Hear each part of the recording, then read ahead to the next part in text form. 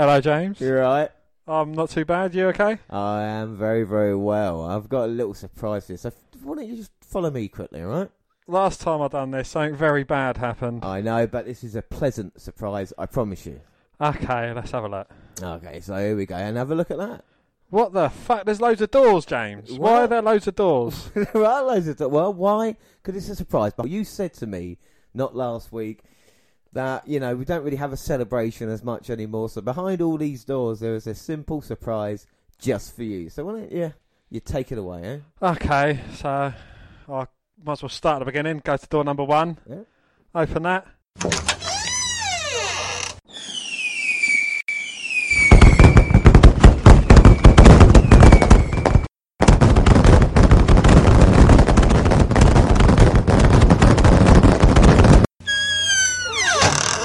Fireworks. Yeah. I'm not a 6-year-old boy. I'm not fascinated by fireworks. But it was like the pyro at the start of Raw or SmackDown. You know what I mean? I thought you loved fireworks. I'm a little bit disappointed. But okay, it was like I said, still plenty of doors. Okay, I'll move on to the next one then, begrudgingly.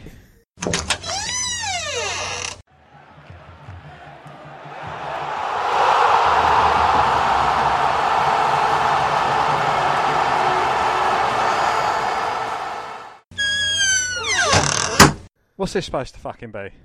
What do you mean? That's all our listeners listening to us and cheering along with the WNR podcast. Alright, I'm going to skip the next 3 doors. I'm going to go on to the 5th, 6th door.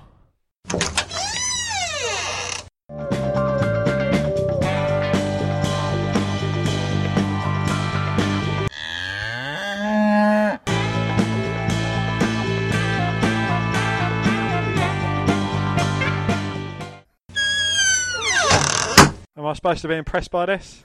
I thought you liked animals.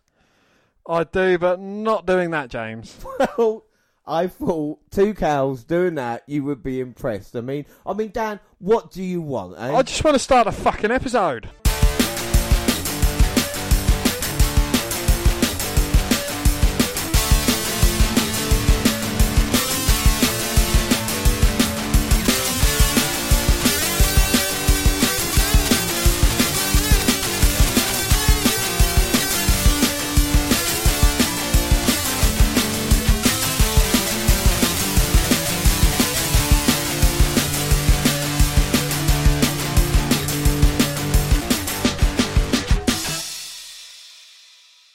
Yes, hello, I am James Rowlands, and as always, I'm joined by... A very unimpressed Dan White. Yes, well, we are 250 episodes old, and what we do for very special milestone episodes, like we did with the WNR 100 or the 200, is the highlight reel. So, ladies and gentlemen, sit back, relax, and listen to the WNR 250's highlight reel. Before you start it, can we have it to the favourite song of the podcast? See You Again. Please. That was 200, alright? It's 250. It's so different. I'll explain the reasons why this is a 250 theme afterwards. Hello, and welcome to the WNR podcast, or the WWE Network Review, a weekly podcast where we get the very best the WWE Network has to offer by watching something then, now, and forever, and seeing if it's worth the $9.99 a month. My name's James Rowlands, and as always, I'm joined by... Hello, let me introduce you to the characters in the show. One says yes, one says no. Yes, hello, I am James Rowlands, and as always, I am joined by... Dan White. It's going to make Dan laugh because today is episode 69. Bill for 2. Yes, I know you still believe. Paint me on canvas so I become what you could never be. I dare you to tell me to walk through the fire, wear my soul and call me alive.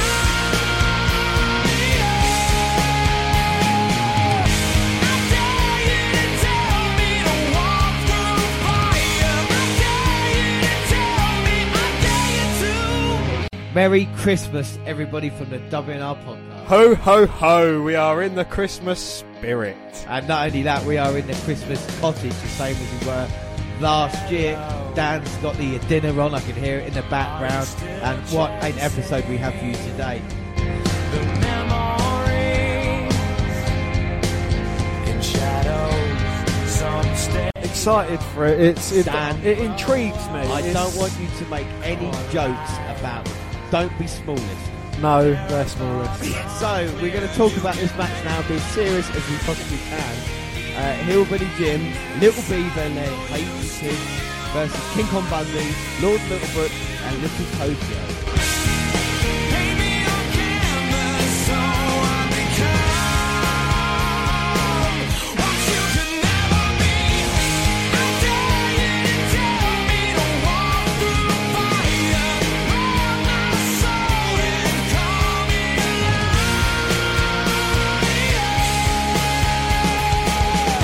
I dare you to tell me to walk through fire. I dare you to tell me, I dare you to. And they're locking the door. What? Oh, Sid Vicious again involved in one of these moments.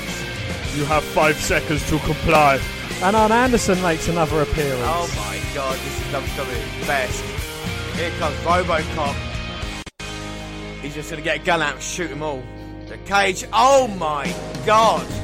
He just pulled that door off the hinges, Dan. He was bending the metal bars with his bare hands, James. The man with RoboCop in his corner cannot be defeated. Oh my god, and I think RoboCop's just shooting. Dead or alive, you're coming with me.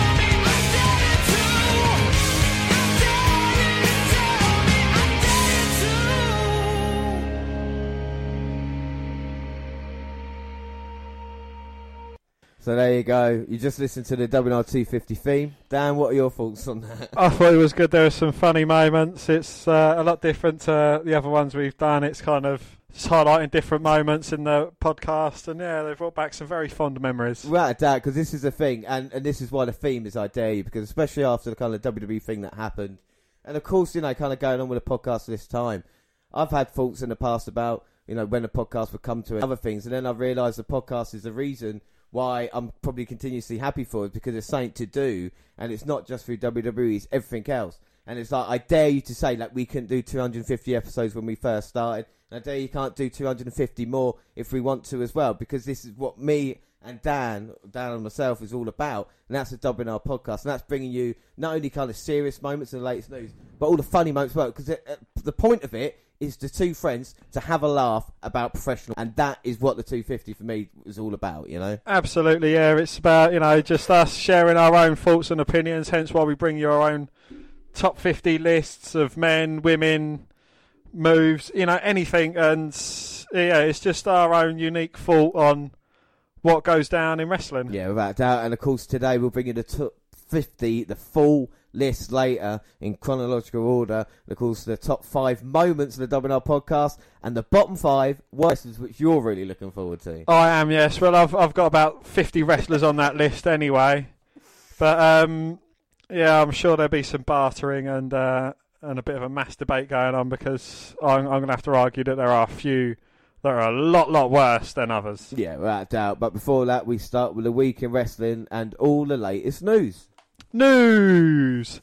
In WWE, the draft had started and failed to help the ratings or really change anything. Also thrown to the side. Yeah, like 9 more WWE superstars who were drafted for Raw and SmackDown who weren't originally picked on Friday, making them free agents. EC3, Eric Young and Sin Cara, now part of the Raw roster, while Apollo Crews, Drew Gulak, Heath Slater, Tamina, the B-Team, Curtis Axel and Bo Dallas are now part of the SmackDown roster. Apollo Crews was never part of Friday's draft pool, was set for tomorrow's draft. After these picks, Akira Tozawa, Cesaro, Chad Gable and Humberto Carrillo remain free agents. Who's Chad Gable? Shorty Gable. There's been developments in that as well, which is crazy. But we'll move on to Raw, of course, the second night of the draft. and it opens with a video recap of the Hell in a Cell finish that unfortunately is still as bad as it was live. Well, we're opening the show properly with Becky Lynch representing Raw versus Charlotte Flair representing SmackDown to determine which brand gets the first draft pick. Although before the match, Becky had some promo time and basically says Sasha, pulled for the match due to injury, is scared of her and she simply can't get rid of Charlotte. Well, Flair Says she wants to be Becky's friend, then punches her. She turned more than Big Show at this point. Their brawl goes. They brawl as we go to commercials, so we presumably get the match when the ads are done. Well, the story of the match was told on a brand representation basis, which makes little sense as Charlotte has no reason to care, having not yet been drafted. Well, it was a bit of a slow affair and ended with a roll-up because they realised they wanted neither to lose, and the other option was for a Fiend attack, which they did on SmackDown with Seth and Roman. Well, anyway, Becky wins and Raw gets the first pick. Well, the first round of picks is in, finally, and it is as follows. So Raw gets Seth Rollins. SmackDown gets Lesnar. Raw gets Charlotte. SmackDown gets New Day. Raw gets Andrade with Zelina Vega. Well, it's very cool for Andrade, that. Looks like he's about to have a match here too. Well, Andrade picks up the win over Ali, and it's time for the next picks. Raw gets the Bukkake Warriors. SmackDown gets Daniel Bryan. Raw gets Rusev. SmackDown gets the SmackDown Women's Champion Bayley. And Raw gets my man, Ali B. Well, again, Raw using that fifth pick for one of these picks people would have wanted amongst the obvious ones. Well, Raw tag title action up next with Viking Raiders challenging Ziggler and your man, Bobby Roode. Well, after avoiding a loss following a glorious DDT, the Viking Raiders pick up the win with a Viking experience to Dolph Ziggler. Well, the first main roster title win for the former NXT Tag Team Champs. And then we get the newest set of picks. And Well, Raw gets Cedric. SmackDown gets Intercontinental Champion Nakamura with Sami Zayn. Raw gets Humberto Carrillo. SmackDown gets Ali. Raw gets Rowan. I think they're very cool picks all round there, I think. Yeah, absolutely. It's very good for Raw, I believe. Yeah. SmackDown's got a couple of good picks as well. Ali B's in action next, and he picks up the win over Eric Young. Yep, he still exists, with his new modified Dragon Sleeper called the Dark Ritual. Well, more picks are in, and Buddy Murphy goes to Raw. SmackDown gets Bobby Roode and Dolph Ziggler. Raw gets Jinder Mahal. SmackDown gets Carmella. Raw gets R-Truth. So Raw had a very terrible pick there. Well, next up is Ricochet versus Shelton Benjamin, and in a fun little match you'd expect from these guys, Ricochet wins with the recoil. Well, even though they're losing, it's nice to see some of the faces we see left on tonight's show. Eric Young, Shelton Benjamin and the like. Well, hang on. In a massage, but says she likes it harder. And then we go to commercials. And when we get back, Lashley turns up and replaces the masseuse, and Lana seems to be rather enjoying it. Well, up next, if we can move on from that, we've got Fury and Strowman signing the contract for their Crown Jewel match. Well, both Fury and Strowman sign the contract, but then things get a little tense and Lawler runs away. So no puppies, Em? No. Well, instead of anyone going through the table, Braun just smashes it in half with his fist. Well, Tyson Fury tries to break a pen and but do you know he's going to get paid £12 million for his WWE appearance now? Fucking hell. He got into WWE because of his son Prince, who's a massive fan, and apparently he's taking his appearance extremely seriously. I've heard about that as well. He's actually been doing as much as he can in the Performance Centre and trying to improve himself to kind of get from boxing standard to WWE standard, I suppose. I mean, Triple H has told him to slow down. I mean, he was supposed to be resting the eye, but he's excited about Braun Strowman. Yeah, well, him against Wilder is the biggest fight in boxing, but he's not thinking, not Dash Wilder, by the way, James. No, Deontay Wilder. Okay. Oh, you know, I think they might be brothers, but yeah, but he's not thinking about that now. He's enjoying his life and he's concentrating on WWE. Well, we get back to Raw, and still some big names to be drafted this late in the game, and here we go. Well, Raw gets Samoa Joe. SmackDown gets The Miz. Raw gets Akira. It's King Corbin. And Raw gets Shelton Benjamin. And the next match is Murphy versus Alexander. Well, Murphy picks up the win with Murphy's Law, and again, it was a fun little match. Yeah, Murphy's awesome. And we get some more Crown Jewel announcements. Yes, Rollins versus Fiend, Falls Count Anywhere, and the Fiend is on SmackDown now. Oh, no. But what was funny about that as well is they're advertising it that this match cannot be finished for any reason. I've never seen that stipulation before on any other match. You just don't know there's going to be shenanigans. Well, also, Ricochet's been added to Team Hogan, and Lashley and Nakamura added to Team Flair. Well, the latest draft picks are in, and Raw gets Mysterio. SmackDown gets Shorty Gable. Raw gets O'Neil. SmackDown gets Elias. And Raw gets Morgan. Well, remember when Elias was the biggest draft in SmackDown history? Who? Exactly. Well, Bukkake Warriors are in action next against Natalya and a partner of her choosing. And guess who she chose? Lacey Evans. Not the woman who finally had that feud end, is it? Yes, indeed, yes. I love pointless feuds that lead to more things that make no sense whatsoever. And Lacey was drafted to SmackDown on Friday. Oscar and Kari pick up the win in a double match, and straight away we cut to the Firefly Funhouse. Well, Bray's chatting away to Rambling Rabbit as Seth runs in and invades. He beats up Bray to resounding boos. And then he burnt down the Firefly Funhouse. Poor Bray, always getting his stuff burnt down. Oh, is that where the Burn It Down Biz theme comes in then? Seth Rollins, that's what he has to do, yeah. So he's built up his new place, turned it into Firefly Funhouse after Randy Orton burnt down the Wyatt compound. Yeah. And now that's burnt down, Yeah. so is it going to be a new resounding Bray Wyatt in a new place? We just don't. Somehow WWE just keeps digging a deeper hole with the Seth Rollins-Bray Wyatt feud, don't they? Well, as if the main event of Hell in a Cell wasn't bad enough, the October 14th edition of Raw ended with Rollins physically going to the Fiend's Firefly Funhouse and wait for burn it down. Well, coming out Hell in a Cell 8 days early, it almost looked as if WWE wouldn't acknowledge him, main event finish at all. And that might have ended up better than what fans are getting now. And like you said, it seems that WWE has killed off some of the mystique surrounding The Fiend. Previously, his Firefly Funhouse segments had operated in this headspace where it was easy to think it wasn't a place other wrestlers could actually visit. However, barring some massive twist that would be borderline unprecedented for modern WWE storytelling, apparently wrestlers can get there, can attack Wyatt and set the place on fire. And while this isn't the biggest ordeal in the world, it sure doesn't help. There's some suspension of disbelief required for WWE viewing, but now it's hard to shake the idea of Wyatt setting up his little episodic stage in the back each week and playing with puppets, for it was chaotic, if not demonic, things that took over shows and distorted them. Well, WWE had the benefit of the doubt to get the Fiend character right before Hell in a Cell. It seemed like the company was letting him run wild, doing whatever he wanted and flexing the creative muscle. Coming out of the pay-per-view, not so much. Yeah, because based on current WWE trajectory, fans know where this will go next. Rollins will come out with another did what I had to do promo. The next match will likely dissipate the anything goes rules again, and the Fiend will find a way to lose, whether it's supposedly via the Universal Champion pushing the line of what's acceptable, or Wyatt attacking a referee to show just how much he doesn't care about titles. The kicker, WWE's draft, botched in its own right over the course of a few days, sent Wyatt to SmackDown, sticks on Raw. If one didn't know any better, it would almost seem like this was the company's way of killing off the Firefly Funhouse before Wyatt arrives on Fox. And that also means the next match between these superstars likely has a predictable ending, because WWE wouldn't dare set the precedent of wrestlers hopping between the two shows again after the mythical wild card rule confused everything. Well, if fans are lucky, Wyatt, Rollins and WWE can still find a way to salvage this, but fans just haven't had any sort of luck while throwing every bit of support they have behind the Fiend. And what seemed like the biggest no-brainer of the no-brainers lately has been mishandled so badly, fans haven't sheltered away from trouncing the company's supposed top good guy with booze during backstage videos and chanting AEW as a pay-per-view goes off the air.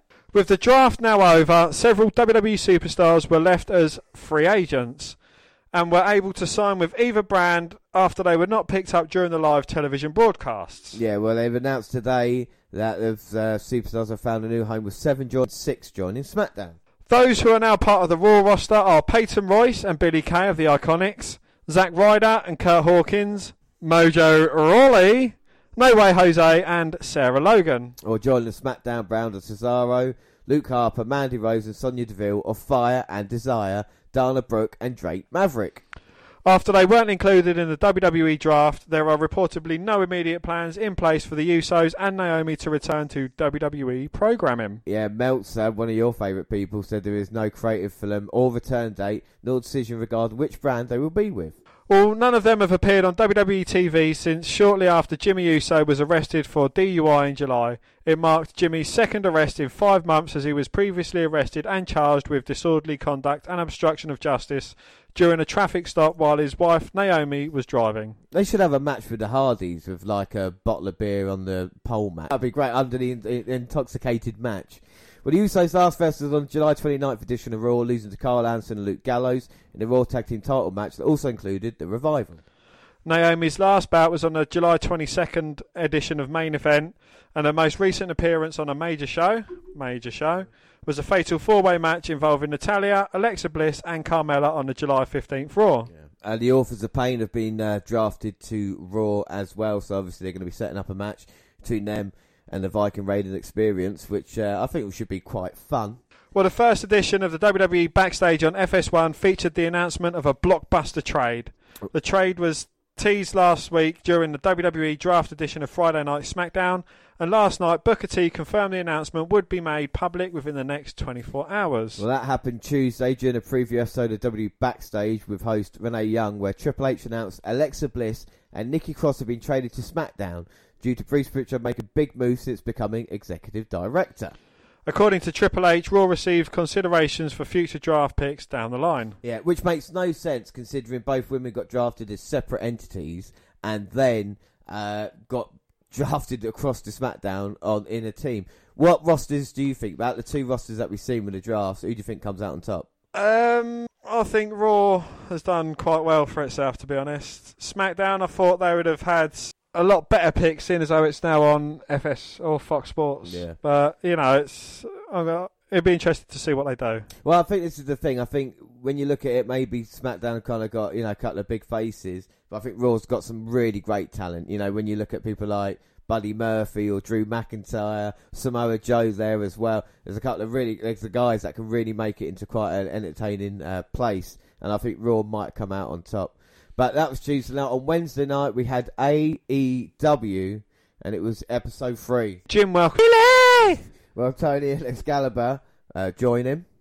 We start with a tag team turmoil tournament. Yeah, let me just run through that for everybody that was has been listening the past couple of weeks and been watching AEW. The tag team tournament is setting up, of course, new tag team champions. Last week, the Private Party upset the Young Bucks, and tonight we've got Lucha Bros versus Jurassic Express, and right now we've got SCU versus Best Friends. Well, SCU on the way out, but get attacked from behind by Lucha Bird. SCU on the way out, but they get attacked from behind by the Lucha Bros. What are they doing out here? Well, Kaz sent him into a ring post. And then Daniels is pole driven onto the ramp.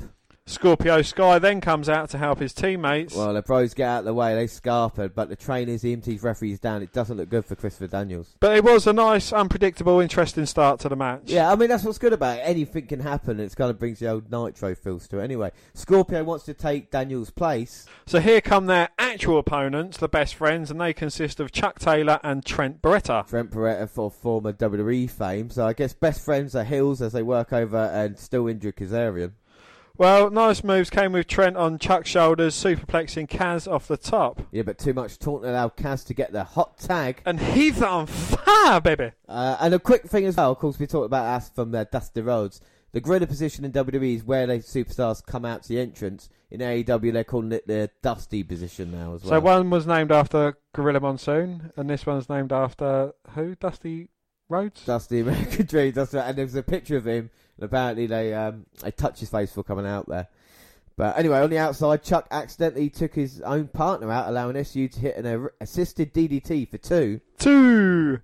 And the crowd's really into it. Best Friends have time for a hug before Doomsday Device. But Kaz with the kick out. Well, the timing was a little off at the end, but Kaz tagged in Scorpio Sky for a powerbomb dropkick finish. So SCU face Dark Order in the semi-finals. And of course, later the tag team tourney continues. And after that, we get more tag team action. It's Alex Reynolds and John Silver. Long John Silver. Well, I've not seen them before, but they look a lot like jobbers. And we're right, as the Inner Circle are out, and it's Santana and Ortiz. So no longer LAX, but part of a stable already. Yeah, and this is not a match, it's but destruction. Well, one offensive move and a kick by our faces. Fluid motion by the heels, and they did the job needed and made them look like killers. Street sweeper to finish, and it is all over. Yes, to set out a powerbomb neck break off top to finish that. But Jericho then comes onto the screen. Le Champion said he knew his team would dominate. And at Full Gear, they want the Young Bucks. Well, Jericho puts both teams over, giving them the rub, makes a great pay-per-view match. And then, a little bit of bubbly. Have a little bit of bubbly. Well, we get a promo. It's Cody and build towards the AEW title match at Full Gear. His mum, wife, and others talk about what it means to him. Yeah, and the AEW production values are as good as WWE, so this is really on point, actually. Next up, it's AEW Women's title on the line. Yeah, and it's Dr. Britt Baker versus Rio. Well, this is a match to make at the moment, and I'm a fan of both of these women. Yeah, back in the day, I would have said they should be in WWE, but the fact remains that they have their own success in AEW on TNT, so there's plenty of exposure there. Yes, and both are faces, so a lot of respect and good old wrestling. Yeah, Brett is bigger, but speed is, of course, in Rio's favour. Yeah, it seemed to me that they're running through the spots, though, at times. A little bit of time would have helped, but it's still a good match, lots of back and forth. Yeah, Britt came close towards the end, but just couldn't put her away. Heating things up, though, between both women. The double foot stomp didn't put Britt down, and the double knees were dodged. And looking for the lockjaw, but as Britt got the mouth open, Rio managed to roll her up. It was a good match, and with a bit more time, it could have been a lot better. And then it's good to see a bit of respect shown afterwards as well. Yes, there's an update on Christopher Daniels. He suffered a stinger, but he's okay. Yeah, Anyway. And the perpetrators of the attack earlier, Lucha Bros, are in action versus Jurassic Express. Yes, and the tag team tournament winner faces Private Party in the semis. Well, it was originally going to be Luchasaurus, but he's injured, so Marco Stunt is in, taking his place, and Jungle Boy will be the team. Well, Marco does make me laugh a bit, and I think he's just a little bit taller than Hornswoggle. Yeah, a bit of comedy to start, biting of the hands, and it is funny to see Marco thrown about by his own tag team partner as well. Yes, on paper the Bros were favourites, but like we've seen in AEW, each team are made to look competitive. Yeah, some real innovative tag team moves by the Express as well. But the Hills got serious and took things their way, working on the smaller man. Yeah, Gorilla Press turned into a one-handed Gorilla Press into a super kick. It was an impressive tag team move. And then Jungle Boy gets the hot tag. He's on fire, baby. 450 shooting star, 450 and a shooting star combo. Can't put down Phoenix. Well, Pentagon in for a foot stomp into a pile driver, and it was a good match. And there were some mad moves in this one, I tell you. This one was destined for brilliance. Pac and John Moxley were never going to get along as tag team partners, which is what made the dynamic of their match against Hangman Adam Page and Kenny Omega work. Such a must-see material. This match was as violent as it gets, which is what makes the character work and the storytelling weaved throughout just so jaw-droppingly impressive. Yeah, Pac was his usual self. Moxley was unhinged in his desire to crush Omega. Page come off as desperate given his losing record, and Omega probably never looked this vicious on AEW thus far. It was a masterclass. The action was entertaining and devastating as expected for an announcer called a ring full of star power. But best of all was the inevitable Moxley-Pac collision. Moxley made it clear during a pre-match promo that anyone in his way on the path to Omega would regret it. True enough story, Pac disarmed Omega and Mox of their barbed wire weapons, teased a week ago because he wanted to avoid some disqualification to win the match in a Stone Cold-esque fashion. Yeah, Mox turned around, flipped double birds and assaulted his own partner before leaving the arena, leaving Pac to get dismantled in a 2-on-1 that resulted in a loss. It doesn't get much better than that as far as Moxley and Omega build. Well, now Page can claim some revenge and a win over Pac. Moxley and Pac are also destined for a brutal collision. The threads to these feuds are only beginning to unravel. Yeah, and it was a really well put together tag team match. And then the main event, and Allin and Jericho took the match into an unexpected street fight overtures. Using chairs, candlesticks and more, the champions caught off guard from the beginning. Elf is prone to suffer. Eventually, Jericho got the upper hand by tying Allen's hands behind his back and beating the shit out of him. But Allen used this as a chance to showcase why he's one of the best. He pulled off a variety of offense off the ropes and even from the top ropes, all with his hands tied behind his back. Well, the expected interference from Jake Hager came before Allen could attempt his incredible-looking coffin drop to go for the win. But as far as main event for the television go, this was as good as it gets. Not only did it seem credible and upset happen, is a surefire threat at the top of the card, despite his youth. Odds are he'll be back for more title shots soon, and in the interim, we're still headed towards a Jericho-Cody collision, and Allen can go after members of the Inner Circle. Yeah, so a really good episode of AEW there. I mean, a lot of tag team wrestling, but just the kind of storylines being told, and we're building towards the next pay-per-view now as well, which is, I think, it's going to be a good one when we look at the matches that are going to be in store. And then we had Friday night. I didn't actually watch it last night, I'm not going to lie to everybody. I was watching the baseball instead. At the moment, the Yankees are playing, and I was trying to watch that. They're down in the series, but the thing is that weirdly enough, SmackDown's not going to be on their normal channel next Friday because of the World Series, and hopefully Yankees can get through to there. But we'll just run through the SmackDown results quickly. I don't think there's really anything of note. So now we'll bring back an old item. Dan, it's time for your SmackDown summary. Well, we had SmackDown kicking off with an Intercontinental title match between champion Shinsuke fucking Nakamura and challenger Roman Reigns. Yeah, well, Naka sets up for a Kinshasa but catches a Superman punch instead for a near fall. Roman sets up one more spear, only for Baron Corbin to attack from behind with his King Scepter, causing a DQ. The trio beat up on Roman Reigns before the latter gets saved by a Daniel Bryan run-in. The trio benefit from a 2-on-1 advantage. The heels walk away, leaving the babyfaces laying in the ring. So Daniel Bryan and Roman Reigns continue their kind of strange relationship. I mean, I think Reigns Nakamura is a good match, but I mean, is it right Reigns now going to be treated kind of with the Intercontinental title there instead of main event level? Or are they doing it because of like the kind of Cain Velasquez thing and they're keeping Reigns just quiet at the moment? Well, I think that is, he's being kept quiet, but he's not kept out of the picture, is he? But, one thing that's annoying is the non-finishes in WWE lately. I mean, it is starting to become a trend. They're trying to protect both wrestlers and... Well, especially when it's on Fox and it's meant to be a more kind of sports-like feel and you're having non-finishes, that kind of takes it away from it, doesn't it, Absolutely, yes. And, and AEW in itself, I don't think we've had a non-finish yet, so... I don't think so either, no. I mean, there's a couple that should have been a non-finish, but the referee just kept it going anyway. But I like that, Yeah, well, we see the New Day there caught singing backstage before Heavy Machinery, Tucker and Otis confront them to offer making pancakes for them to lift Kofi's spirits after losing the WWE. Kofi promises he's fine because he has the power of positivity on his side, but Otis nonetheless arrives with pancake batter on deck. New Day says... what? Yeah, on pancake batter on his what? On deck. Oh. Easy. Yeah, Well, New Day say it's too soon before their match to eat because they'll all get cramps, but Otis downs all the batter himself. Typical Otis fashion. You love Otis, don't you? We get Shorty Gable versus Curtis Axel. It's Shorty G is now his new name. Yes, What the well, fuck? he said in an interview after the match, he says, I accept who I am, I'm Shorty Gable. Actually, let's shorten it, I'm Shorty G. And he beat Curtis Axel, former Intercontinental Champion, in just, it's just a shame, really. Absolutely, it was an awful fucking match, though.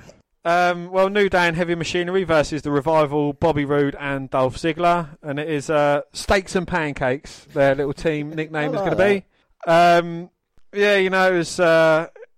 WWE can do that right, can't they? Like multi-man matches. So I think this is the thing that always entertaining in that way. Well, New Day are built in for that spot, aren't they? Talking of entertaining, Big E and Otis wishboning Ziggler is quite an entertaining visual. Heavy Machinery and the New Day get the victory. Big E makes the tag, puts Dawson onto his shoulders, tags in Woods for the midnight hour. So at least there's two challenges there for the Revival down the line and the New Day and Heavy Machinery. Absolutely, yes. Well, in hour 2 of WWE SmackDown, The Miz has Bayley on as a special guest for a special edition of Miz TV.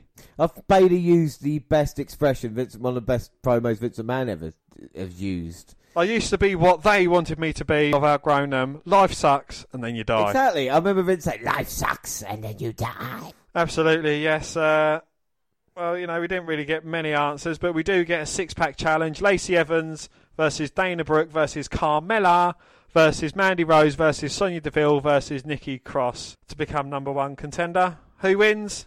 Charlotte. I kid. Nikki Cross gets the victory there. Does that surprise you, considering, you was Alexa Bliss's tag team partner? I'm glad Nikki Cross is getting opportunities. She's a huge talent, and if WWE get behind her, it's definitely going to work. Or is she going to be just the first victim in Bayley's women's title reign? Well, cannon fodder in it, really. You know what it's going to be. We had a very, very, very, very interesting match versus Braun Strowman.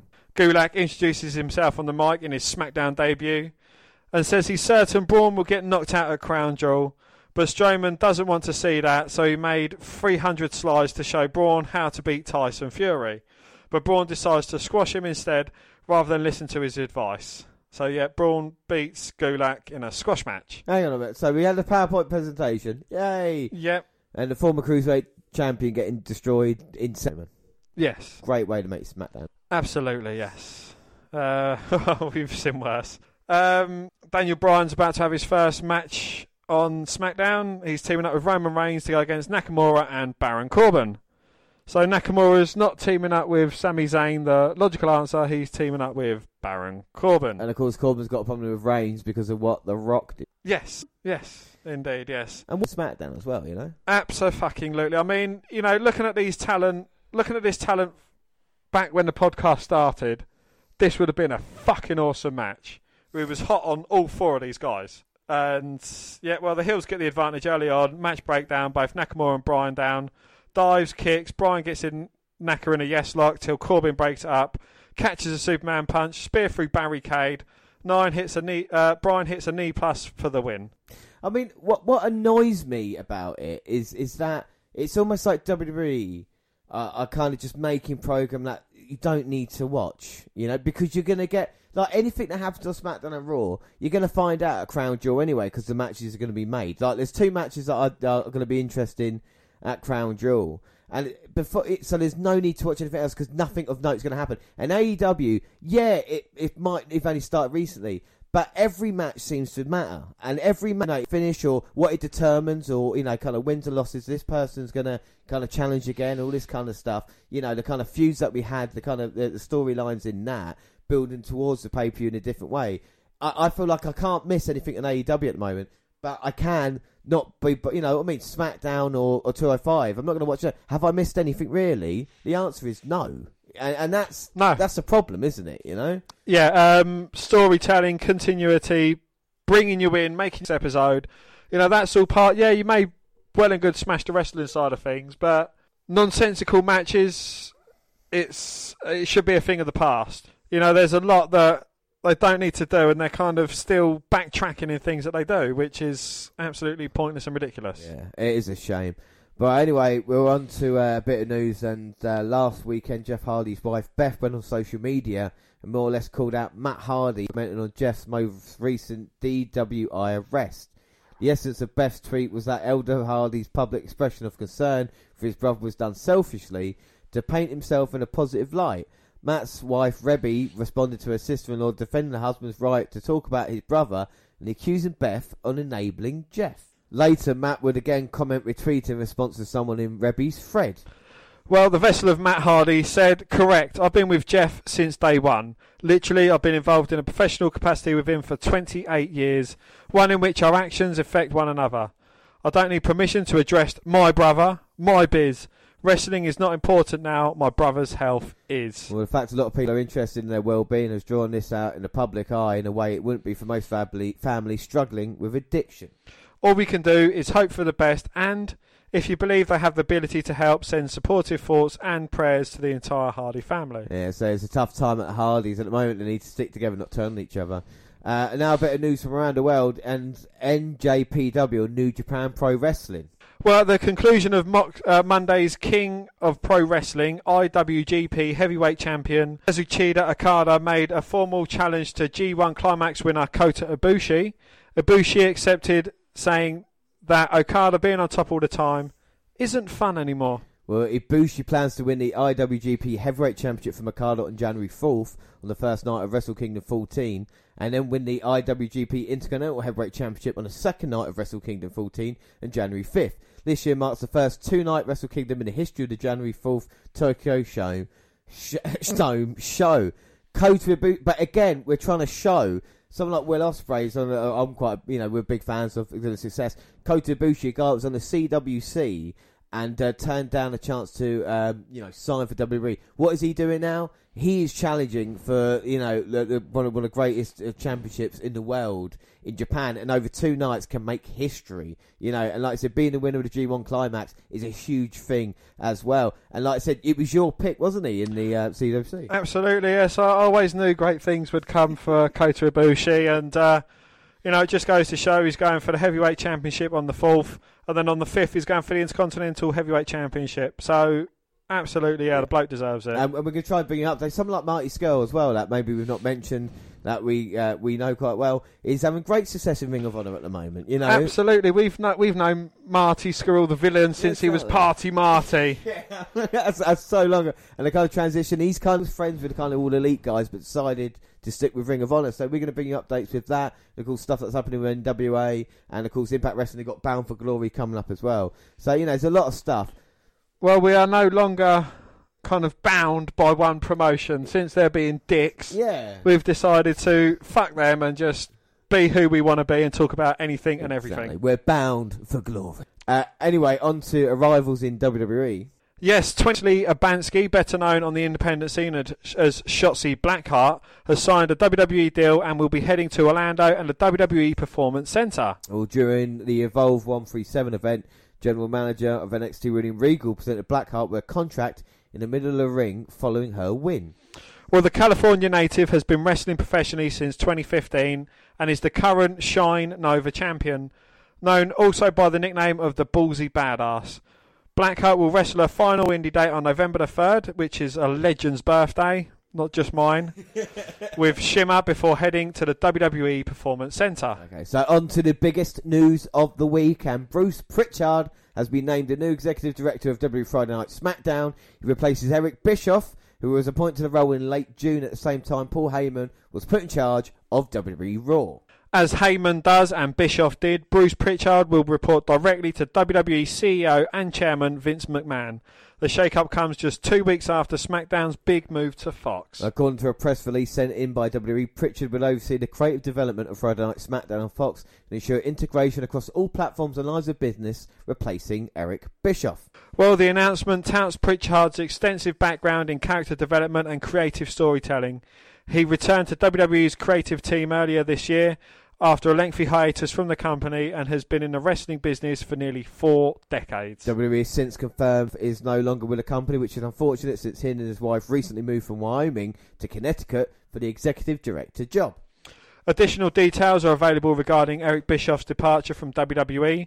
Dave Meltzer, the Dick, reports that for his crappy website that the news was not a shock to those familiar with Bischoff's role in WWE. Well, yeah, Pritchard and Ed Koskey will be the main people in charge of the show going forward.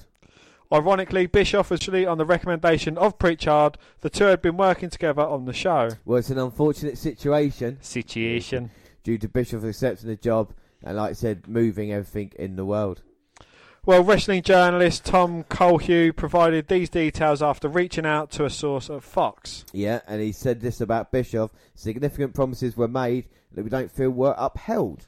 The source also went to say that there are concerns about undisclosed personnel changes by the WWE. Well, in a brief statement posted on Twitter, Eric Bischoff commented on the situation. He wrote, "Bruce is a great producer, good friend, and I'm certain he's going to thrive in his position.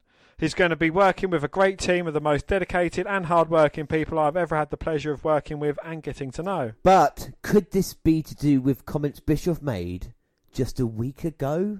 The former Nitro executive producer admitted on the latest episodes of his 83 Weeks podcast that he has checked out All Elite Wrestling's new show AEW Dynamite in its first 2 weeks on TNT.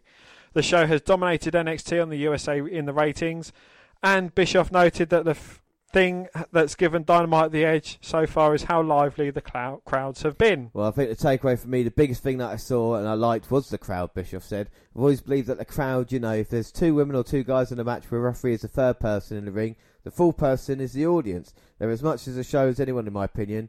I think I saw Wednesday night from AEW as a crowd that was intensely engaged in the product, in the ring, and in the show. So from that, I can see that Eric Bischoff will be joining the AEW creative team sometime in the very near future. I mean, it is just set up for him there, isn't it? You know, I mean, obviously he didn't get fired because of these comments. You know, ratings were down and he was kind of the sacrificial lamb. But the Eric Bischoff experiment, he wasn't given creative control like Heyman has been. And it was kind of just put there to take the hit, I think. The Bischoff thing didn't work. What are your thoughts on the whole thing? I don't think he had enough time. I think Bischoff, he can work magic, but he's nothing compared to Paul Heyman. So, yeah, you know, Bruce Pritchard, maybe he'll get things done a bit better. Right, down. Ratings-wise, and that's what's been spoken about as well, Dynamite drew 1.4 million, 1.01 million, just over a million viewers. The first episode got 1.4, which still beat out NXT, which dropped down to 720,000 viewers. So I don't think there's anything to worry about just yet. But again, a very interesting week in professional wrestling. It's a shame about Eric Bischoff, because I do like Bischoff, don't get me wrong. But things change, and it just shows that Vince McMahon's still in control. SmackDown was no different to it has been, maybe even a little bit worse as well. Anything else about news, Dan? Well, you know, just the rumours that CM Punk may be joining WWE again. And James, wipe that smug smile off your face, because it's not quite in that capacity. Apparently he might be joining with Fox Sports as kind of backstage announcer and talking about things. But he like seems to have thawed a little bit more recently with his talking about WWE and kind of being more open as well, hasn't he? So if there is a time for Punk to make that connection, and it might not happen now, but like I said, maybe a few years down. I mean, if people like fucking Hogan and Ric Flair keep coming back, then Punk's got another 30 years to still come back. Do you know what I mean? So Absolutely, yes. And I urge you to watch CM Punk's new film, The Woman on the Fourth Floor, I think it is. Oh, right. I watched a trailer for it. It is actually quite interesting. It's a horror-style film about a couple that buy a new house, and while they're renovating it, strange things start happening and they get warned to leave the house and never go back. And it is quite interesting, and seeing CM Punk on screen, it's always going to be good as well. Yeah, it's great. Yeah. So that is it for news, and up next we continue the WNR250 celebration. Well, last time out we had picked the top 50, but in no particular order. Before that, something we have never done before. Listening back and picking out our top 5 moments. We get some honourable mentions. Well, just the one, I think the main honourable mention should be said was AJ Styles' debut, which was the Rumble 2006. The audio quality on it is not great. Jarrett's involved in it as well, which is a bit of a shame. So that kind of took away from it. Right, so the first time ever, this is what we're doing for first time ever on the 250th episode. We're going to go back our top 5 moments. So Dan, why don't you start us off with number 5, or maybe no particular order for all of them, but just a moment that you are reminded of. Well, Goldberg returning to wrestling at Survivor Series 2016 was a great night for me. As you know, I'm a huge Goldberg fan, and just seeing him back in the ring again made certain parts of my body hard. Yeah, and let's have a listen. And of course, he looks in brilliant shape as he's walking from the back, but Maybe Lesnar likes that.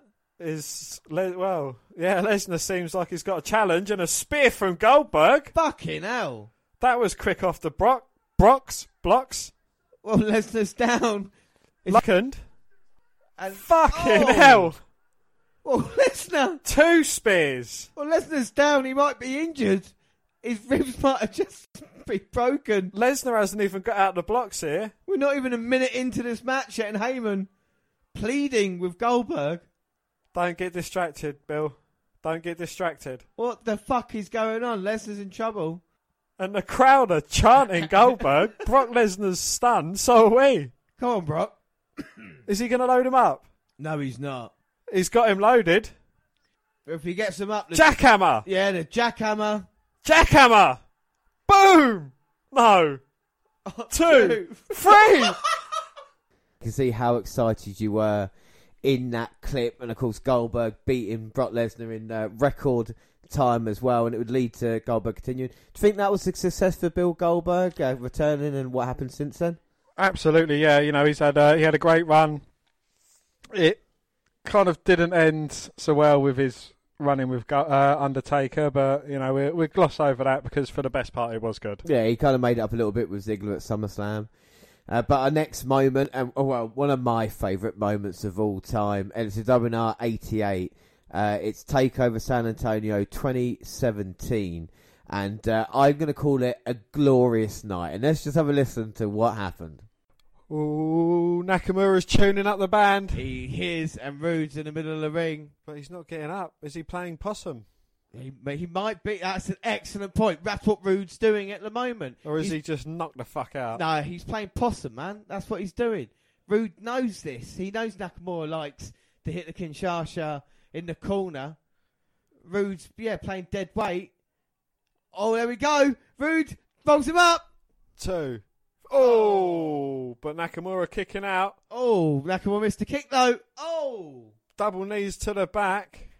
Huge backstabber and out of pin. 2. Oh, but Nakamura managing to kick out. Rude getting close. Again, changing the momentum just like that. But Nakamura showing how tough he is by always getting the shoulder up as well. I mean, the NXT title means everything to Nakamura. I think it means everything to Bobby Roode. That's what makes this match so special. It means everything to me as well, James. Just don't think you understand. Oh, God. Now Roode calling for Glorious, going for the DDT. Oh, no. Nakamura turning him inside out though and getting the knees to the midsection and the back of the head. Oh! Oh! Big spine buster though. Rude's going to get it. Oh! But only a 2 count. Come on, my son. Now, how is Bobby Roode going to take out Nakamura? He's not. Nakamura's still fighting in this. Nakamura. Bobby Roode. Nakamura. Come on, Bobby Roode. Come on, Nakamura. Oh, Roode puts him on the top rope again. So you look for a superplex or a move like that. Oh. Oh, big chop to the chest. That's going to leave a mark. And now they're in a bad situation. He's going to try and finish him with a superplex. No, Nakamura's fighting it though. Come on, Shinsuke. Oh no, Roode can't get him up. Come on, Nakamura. Fight out. Oh, but Bobby Roode though still fighting up. Trying to use all his strength, but gets face planted by Nakamura from the second rope. And now Nakamura, second rope himself. Come on, Shinsuke. Oh, big kick to the chest. Oh, there we go. Set up to the Kinshasa. Come on. Roode's in trouble. This is it, over and done with. Kinshasa. Oh, Roode gets both his feet up, He's rolls got up the Nakamura. ropes. Oh no! Referee catches him. Oh, come on, ref. Oh, He's going to hit with Kinshasa. naughty boy. He's going to get a foot to the face when he turns round. Oh, Roode needs to concentrate on Nakamura. Oh, no. Bobby Roode's so close. Oh, kick to Nakamura's midsection and now. Big right hands in the corner, but Nakamura. And he's Thought it was over. defending himself. I know. It's gone a little bit slow now. I'm panicking. Nakamura taking the chops. But is that working up, Nakamura? That's just going to piss him off. I think he's playing possum. Oh, I think he is as well. Look. Roode thinks he's down, but don't play Nakamura's mind games. And he just stands up with a big grin on his face. Invites Roode to come on. Well, Nakamura going crazy. Big knees and big kicks, dropping Roode. look at that. He is. He's completely showing Roode up. And he's kicking the crap out of him with the knees and everything. Kicks to the back of the head. Bouncing his head off the mat. Oh, come on, Nakamura. The referee's trying to get in between. Yeah, he gets his head kicked as well. Oh, there you go. Roode trying to fight out, but Nakamura rolling him up in a really impressive way, trying to get Roode locking his hands, veteran-like, trying to stop Nakamura getting the move on. He is holding it if Nakamura can break it. Can Roode turn it into a pin maybe? No. Oh, triangle chokehold though by Nakamura. This could certainly finish it. And Nakamura's got Roode. It better not tap out and pin at the same fucking time. That would really piss me off. And Roode calls it as he sees it. Roode's going for the pin. Has he got him? Oh, trying to power up Nakamura. Oh, but Nakamura though, falling. Oh my God. Fucking Roode hell, nearly, sunset flip. Roode nearly broke his leg. Oh, Kinshasa. King Shasha to the head of Roode. That's it. That man is fast asleep. 1, 2. Oh! Hey! Bobby Roode managing to kick out. Well, look at his neck then. Fucking hell yeah. But somehow managing, and now Nakamura is going to just finish Roode off. With, Bless him, he did try though. He did. Second rope Kinshasa. Roode is, well, don't look behind you. Nakamura's there. Oh. Roode, is he playing his little possum trick again? No, I think Bobby Roode's seriously injured. He's gone to the outside. That won't stop Nakamura though.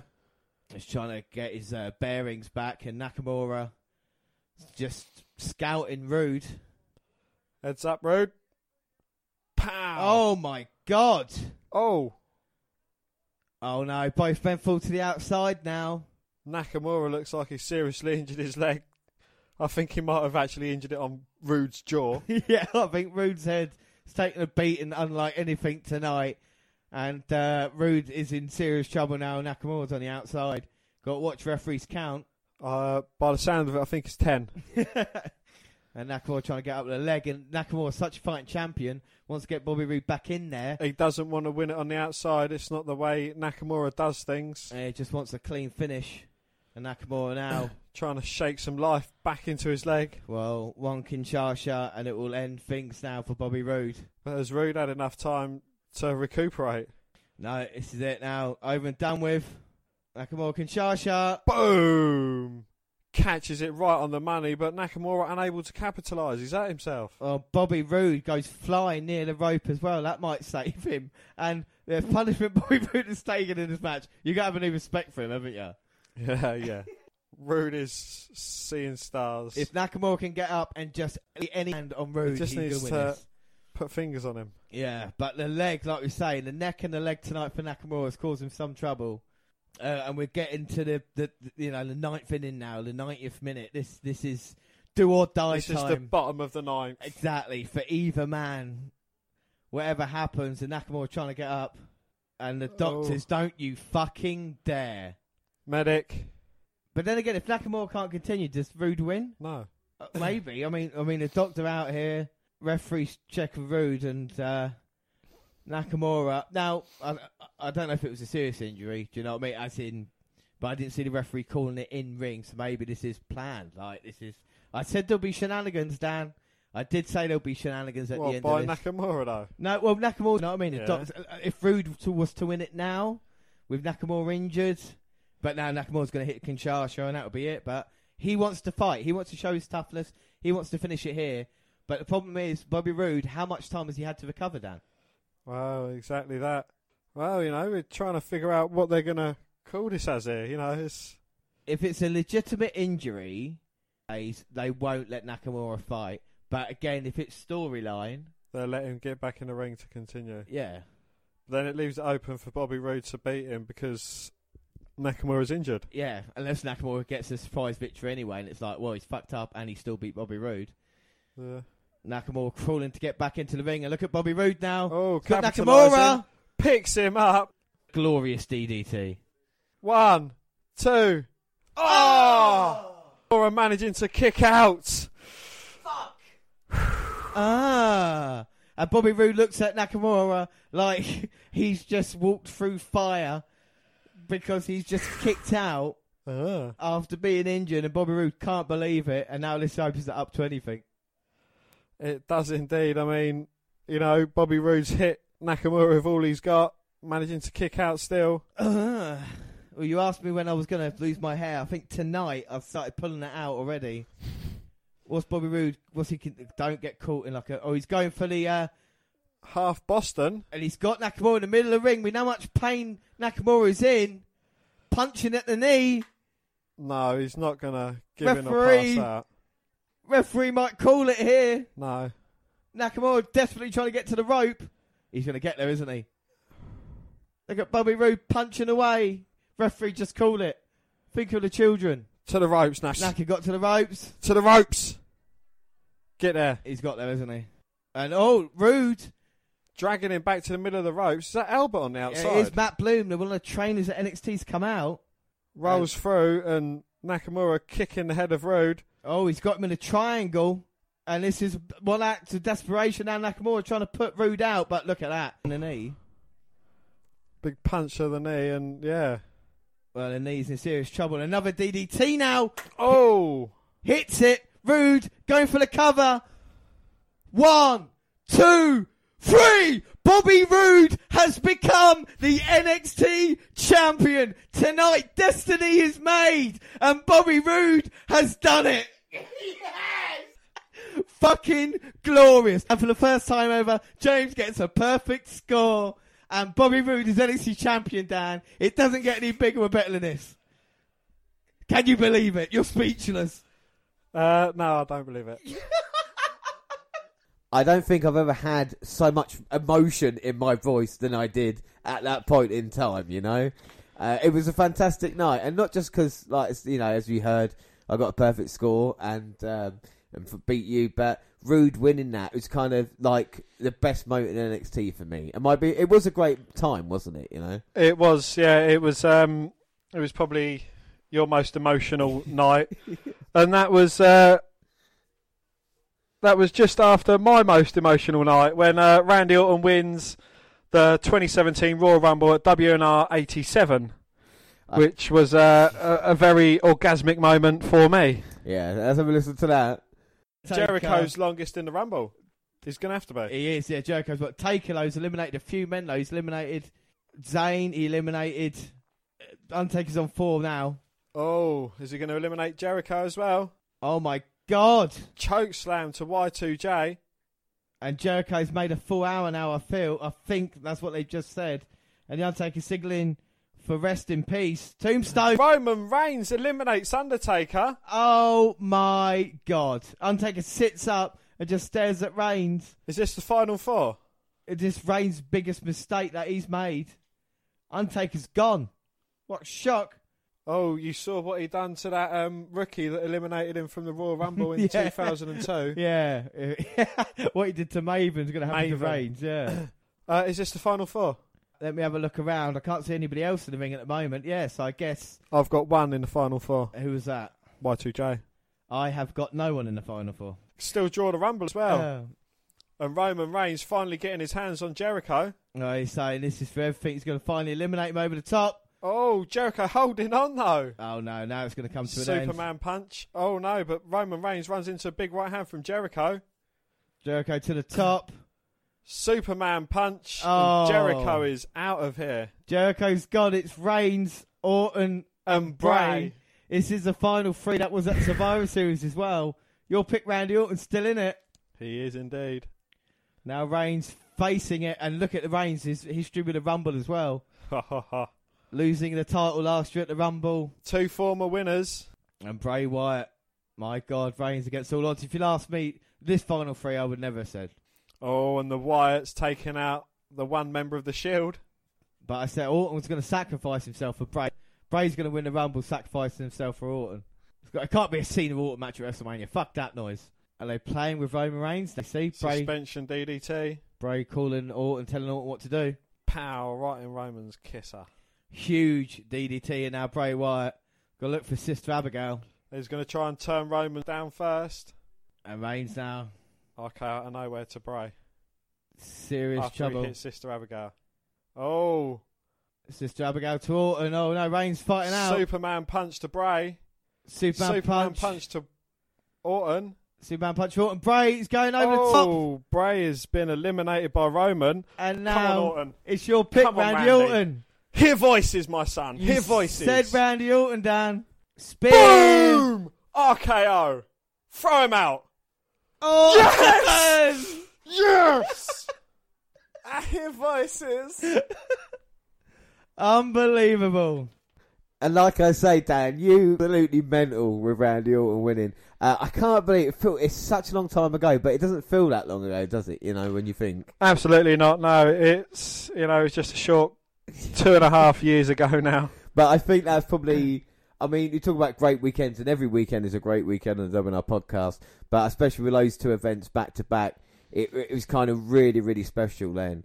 The next moment, well, it begins, and it's Bate versus Dunn. It's the WNR 104, and it's over Chicago, May 2017, in a match of the night candidate. Pete Dunne up. Oh, he's got him. Boom! Slams him to the mat. Well, that is credit there to Tyler Bate, especially with the arm being worked on the majority of the match. Fans finally getting behind it. Come on, Chicago. It's what it's all about now. So Tyler Driver night is a better end. What's the better finishing move? I do like the Tyler Driver, but I'm going to go with the bitter end. I know if Dunn can hit that, it will be over tonight. But Tyler Bate's not going to let him because he's going to go for the airplane spin. Well, we see it come unstuck against Andrews. Can he manage to hit it off against Dunn? Well, Dunn's a bigger man as well, so it's more muscle to hold, isn't it? More fat. Trying to fight out, but I think he's just going with it now. Oh my God, it's making me feel dizzy. He must have gone round. Well, he's gone round over 20 times Fucking hell. He's going fast as well. Round, the fans are up on their feet as well. Oh. Just chucks Pete Dunne off. Stumbles his way to a cover. Ah. But Dunn managing to kick out. That was funny. Because the fans couldn't believe how long he went for. I couldn't believe how fast he was going. Yeah, I know. He was fucking He was going to take off. Couldn't keep Dunn down though. He might be dizzy, but he did manage to kick out. You got Tyler Bate doing that in one corner. You got the Cesaro swing going on in the middle of the ring. And now Bate getting to his feet. And he's going to, of course, look for the Tyler Driver. Try and get this done early. Mark's off in face. No, so he's going to go for the German suplex now. And you talked about power earlier. But Pete Dunne manages to flip out. Fantastic agility there. Tyler Bate there with a springboard off the second rope, trying to take Dunn out, but gets caught with a big forearm. And he's going now for the suplex up. Oh, fucking hell. That's it. Go for the pin. 1, 2. Oh. And I honestly can't believe that. And look, go on, Dan. The fans are certainly showing their respect to this match. I mean, you know, it might be a bit new to fans. They've not seen much of the UK tournament, but they're going to certainly love it after this. This is what the British guys are all about. And this is something we'll talk about as well. You know, ironically, in progress, Pete Dunne, Trent Seven and Tyler Bate are a part of a group that are friends. So to imagine in this stage, the biggest stage of your career, having a match with someone that you can trust and you know will give you the best opportunity out there as well. And this is what we're seeing now. In front of this crowd, both men can't get to their feet and exchanging. Well, they're working their way to their feet, exchanging lefts and rights, and both men are just having a big slugfest. This is fucking It's brilliant. like a fucking boxing match. I think Bate getting the better of the bruiserweight, which is quite a surprise. Oh, lifts up his right hand and delivers a lovely southpaw shot, knocking Pete Dunne off his feet. But again, you know, we see him having a technical match against Mandrews, and now he's having just a slugfest against Dunne. Well, lucky Jay's on commentary because it is, like you say, a slobber knocker has done now. Oh, Lovely step up in Seguri there, takes Bate off his feet, working their way back up to the feet. who can get the offensive move first? Oh, hey! Both men hitting lefts and rights at exactly the same time. Oh, he hit the big heel kick, but sent Dunne into the ropes for the clothesline. Oh! The way Bate comes off of that ring rope and then just hits a lovely lariat. I mean, that is just beautiful. Wow, Tyler Bate and Pete Dunne. Oh, fantastic. I love it. Both men crawled over the other. Oh, look at that. I want Tyler Bate to win this one now. If Tyler Bate was to retain, I won't have a problem. As long as it's a great match. It's like the DIY Authors of Pain. Like, whoever wins that, I don't care. It's going to be a great match, isn't it? But this match, we said it started off slow. People listening say, no, it won't get any better. And look at it now. And like you say, it's a completely different match to the one that each man had on the UK special as well, isn't it? You know?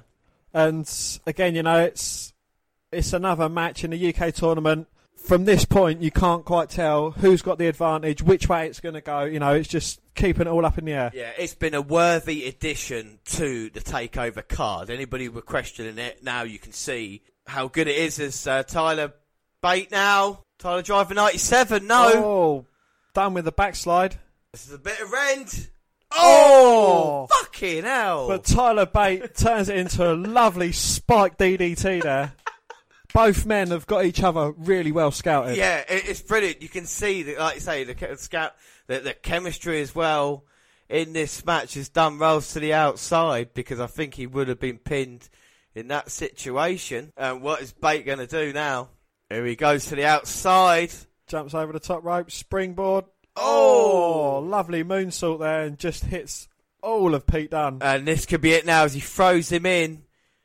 And he goes to the top unless Pete Dunne manages. But don't want to ruin it. Here we go. Bate off the top. Oh, for fuck's sake. Corkscrew splash. Onto Dunne. Oh.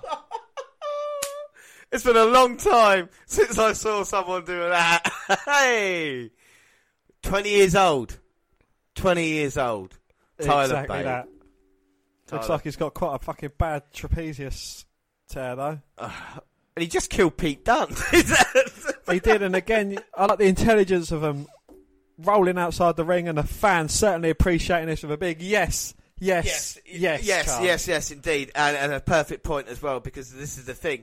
In a normal match, you know, someone just kicking out all the time, close near falls or something like this. It makes more sense that they actually go to the outside rather than that, if you think about it, as now he's not finished yet, is he? Is he going to go for a suicide dive? It looks like that. He's going to go ding. Oh, fuck. But Dunne manages to move out the way. Well, throws Bate back into the ring. Young champion, maybe one mistake too many. Go on, Dan, call it. Could this be the bitter end? Yeah. Hits it. Here we go. Go for the cover. 1, 2, 3. And after a fucking amazing match between these two, I mean, I don't know how the show's going to top it. We have a new United Kingdom champion. Well, unbelievable. you know, we don't want to sound smug, but we have said very long time that the UK title match, Dan's smugface, a very long time that the UK match would indeed steal the show and be a great match. And it's delivered, Dan, hasn't it, you know? It has delivered, yes. I mean, it's been unbelievable. And I mean, at that point in time, I mean, we were just enjoying how great the match was. But, I mean, we had no idea what it would go on to, you know what I mean? Like, it was crazy at that time. I think in May 2017, Dunn would then go on to have this kind of enormous reign, and Tyler Bate would be a huge fan favourite in ourselves as well. Absolutely, yeah. And I wouldn't say it was a short while later, but a couple of years later is our next moment, and it ends, and that is Walter versus Dunn, WNR250, NXT, New York, April 2019. Dunn got the arm again, and just strikes to the face of Dunn. And he's still got hold of the hand. Relentless. Showing how tenacious he is. Bitter end, no. Walter blocks. And takes Dunn's head off with a huge clothesline. Oh, runs into a forearm by Dunn. Clothesline down. Now he's going to go for it. Bitter end. Hit it. Goes for it. Cover. 1, 2. Oh. Walter managing to kick out. I can't stand no more. Oh, Dunn cannot believe it. And neither can we. This is not over yet. Walter's got a faraway look in his eyes. Pete Dunne's just got his stoic look in his eyes. Both men staring each other in the eye, trying to make their way to a vertical base. Oh, we're deep now in the 12th round. I think the next big shot is going to end things here. It's the bottom of the 9th. All bases are loaded. And just like we started face to face. Oh. Striking and slaps. How much more can Pete Dunne's chest take? Oh, and that fire's done up. That woke him up. And it just each man just giving their best shot. And Pete Dunne just taking the chops, fighting back with everything he's got. And Dunne now everything. Like I said, empty in the tank. Oh my God. Get pulled off by the referee. Oh! Walks into a big boot from Walter. And Walter with a boot and now looking to go up. Pete Dunne meeting Walter up on the top turnbuckle. And he's got the hand. And Dunne is up there, and this is bad for Walter. It could be worse for Dunne, though. If he gets powered out of a huge super power bomb. Now he's going to try and get the arm. Oh my God, he's got the arm, and Walter's trying to fight it. Slapping away at the chest of Dunne. Oh, powerbomb off the top. No. And now Walter's got Dunne. Oh! Huge powerbomb off the top. Oh my Christ. And Walter's going all the way up. Splash. Goes for the cover. 1, 2, 3. And we've got a new NXT UK champion. And I'm not going to gloat. I'm not going to... If anything, Pete Dunne's title reign's over. But I can't... I'm physically kind of... I don't know. It was everything I wanted and more. But you didn't want it. But I didn't want it to end. What are your thoughts on the match, Dan? I thought it was a very bloody good match. Pete Dunne, again, you know, he gave everything he had. And maybe on a different day, he might have been successful. I mean, what a great match that was, as we've just heard. And you can even hear the shock in our voices about, you know, the reign actually being over. And I think Walter, since then, has kind of continued the UK title reign. and has been a champion. But Pete Dunne, I think, has been a step apart. And that's just 5 moments from the podcast, like we say, that we've picked out. And there's plenty more, like in the highlight video as well. We've got the most ridiculous moments in there, all our Christmas specials that we do. And our next episode, of course, is going to be Halloween special. And that's what we're always going to try and bring there. Like I said, some great memories. But after 250 episodes, we have seen some of the worst wrestlers and most annoying super...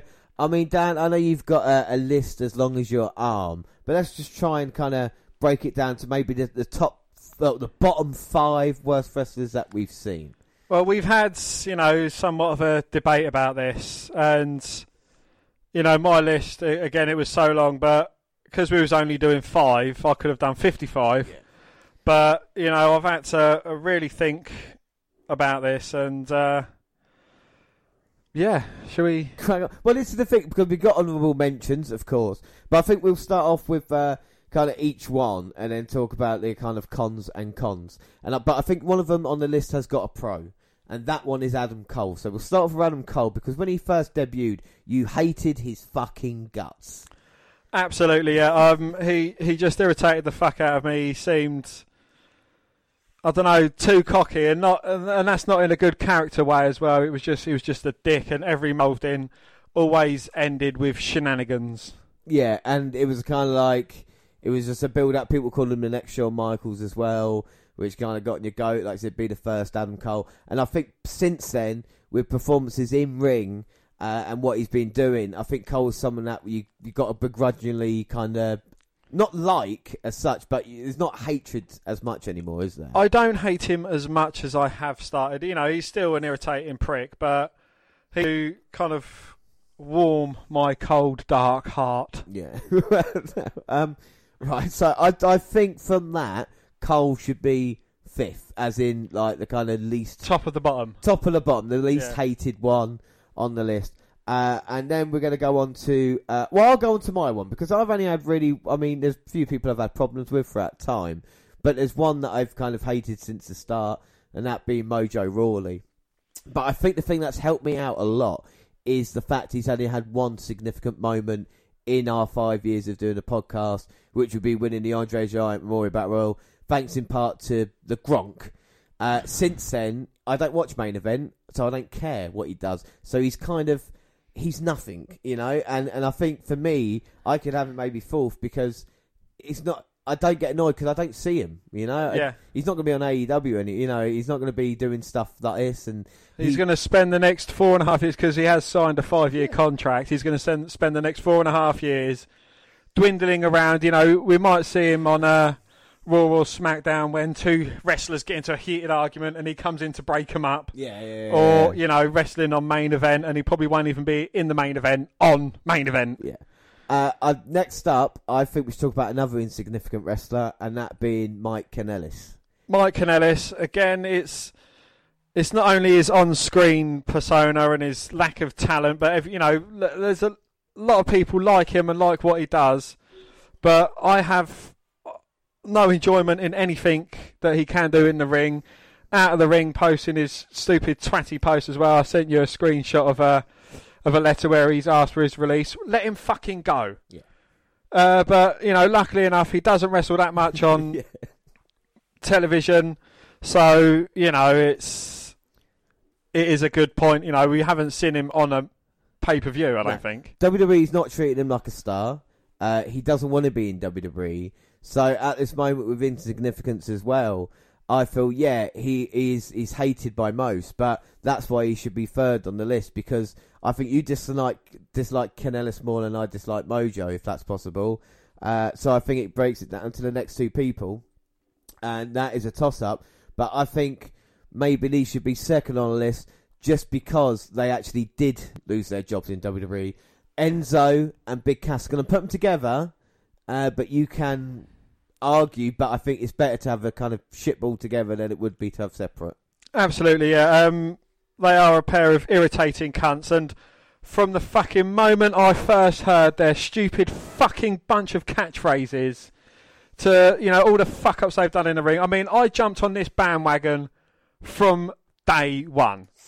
You know, it wasn't just a thing, oh, you know, they're in. I hated them from the moment I fucking saw them in NXT. Yeah, you did. You know, did. I can't argue. I can't argue. Your hatred for them came, and everybody was going, "Oh, come on, they're quite entertaining." And you know, the guy's a cunt, and you stuck with that throughout the time where, and I mean, you had to endure his cruiserweight title reign when he was the kind of face of 205 Live as well, beating Neville for God's sake, you know, like those kind of times. So it was hard, and there's a big cast being put in a pay-per-view match with Daniel Bryan, you know. But the good news is that they got found out. Yeah, absolutely, yeah. I mean, Enzo, he was the worst worker from day one. I noticed that Enzo would be the person that got beaten up in the fucking ring, get a hot tag to Big Cass, who then got beaten. You know, they didn't win any main titles on the main roster apart from Enzo's disastrous fucking 205 Live run.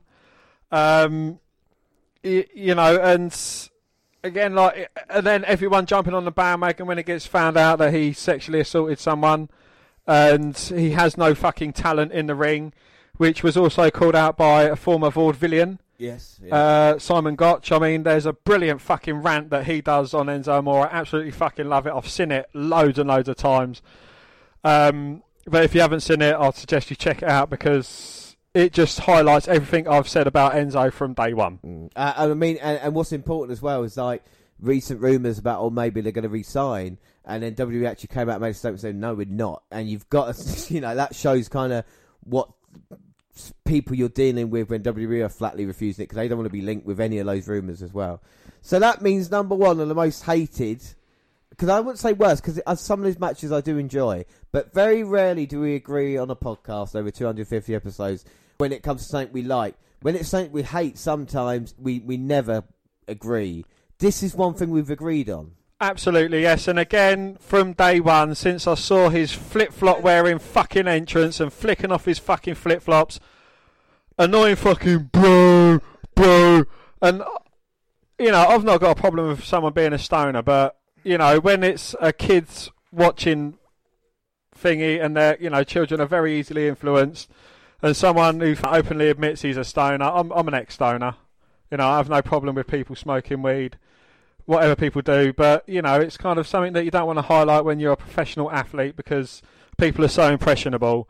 It's everything, it's bro this, bro mission, bro punch, bro kick, bro, fuck off. Yeah. You irritating, mushroom-sided, fucking twatting tattoo cunt. Yeah, and I agree with that. And even that kind of the arseholist behaviour of thinking that he's still in developmental, having a go at people like Goldberg and Lesnar, even if it's trying to set up a match, bro. And it's just not. You're not as good as you think you are. You have to start from the bottom, work your way up. Yeah, there's no doubt in that you've got talent, but loads of wrestlers have got talent that are not in your position. And you've been given a lot of stuff in NXT. And you've came from UFC. That's your bread and butter, and that's why you're getting some of this fucking airtime as well. You have to respect the professional wrestling business, and to keep going with that same thing. This is what annoyed me about Mojo Rawley, the kind of stay hyped character, and this is the kind of broker. You're a one-note type of dude. There is nothing else about you, you know, and that's the reason why I fucking hate you, because every time I see you, I know what I'm going to get, and you need to kind of change it up. I mean, I would put Shayna Baszler could have been added to kind of the most hated list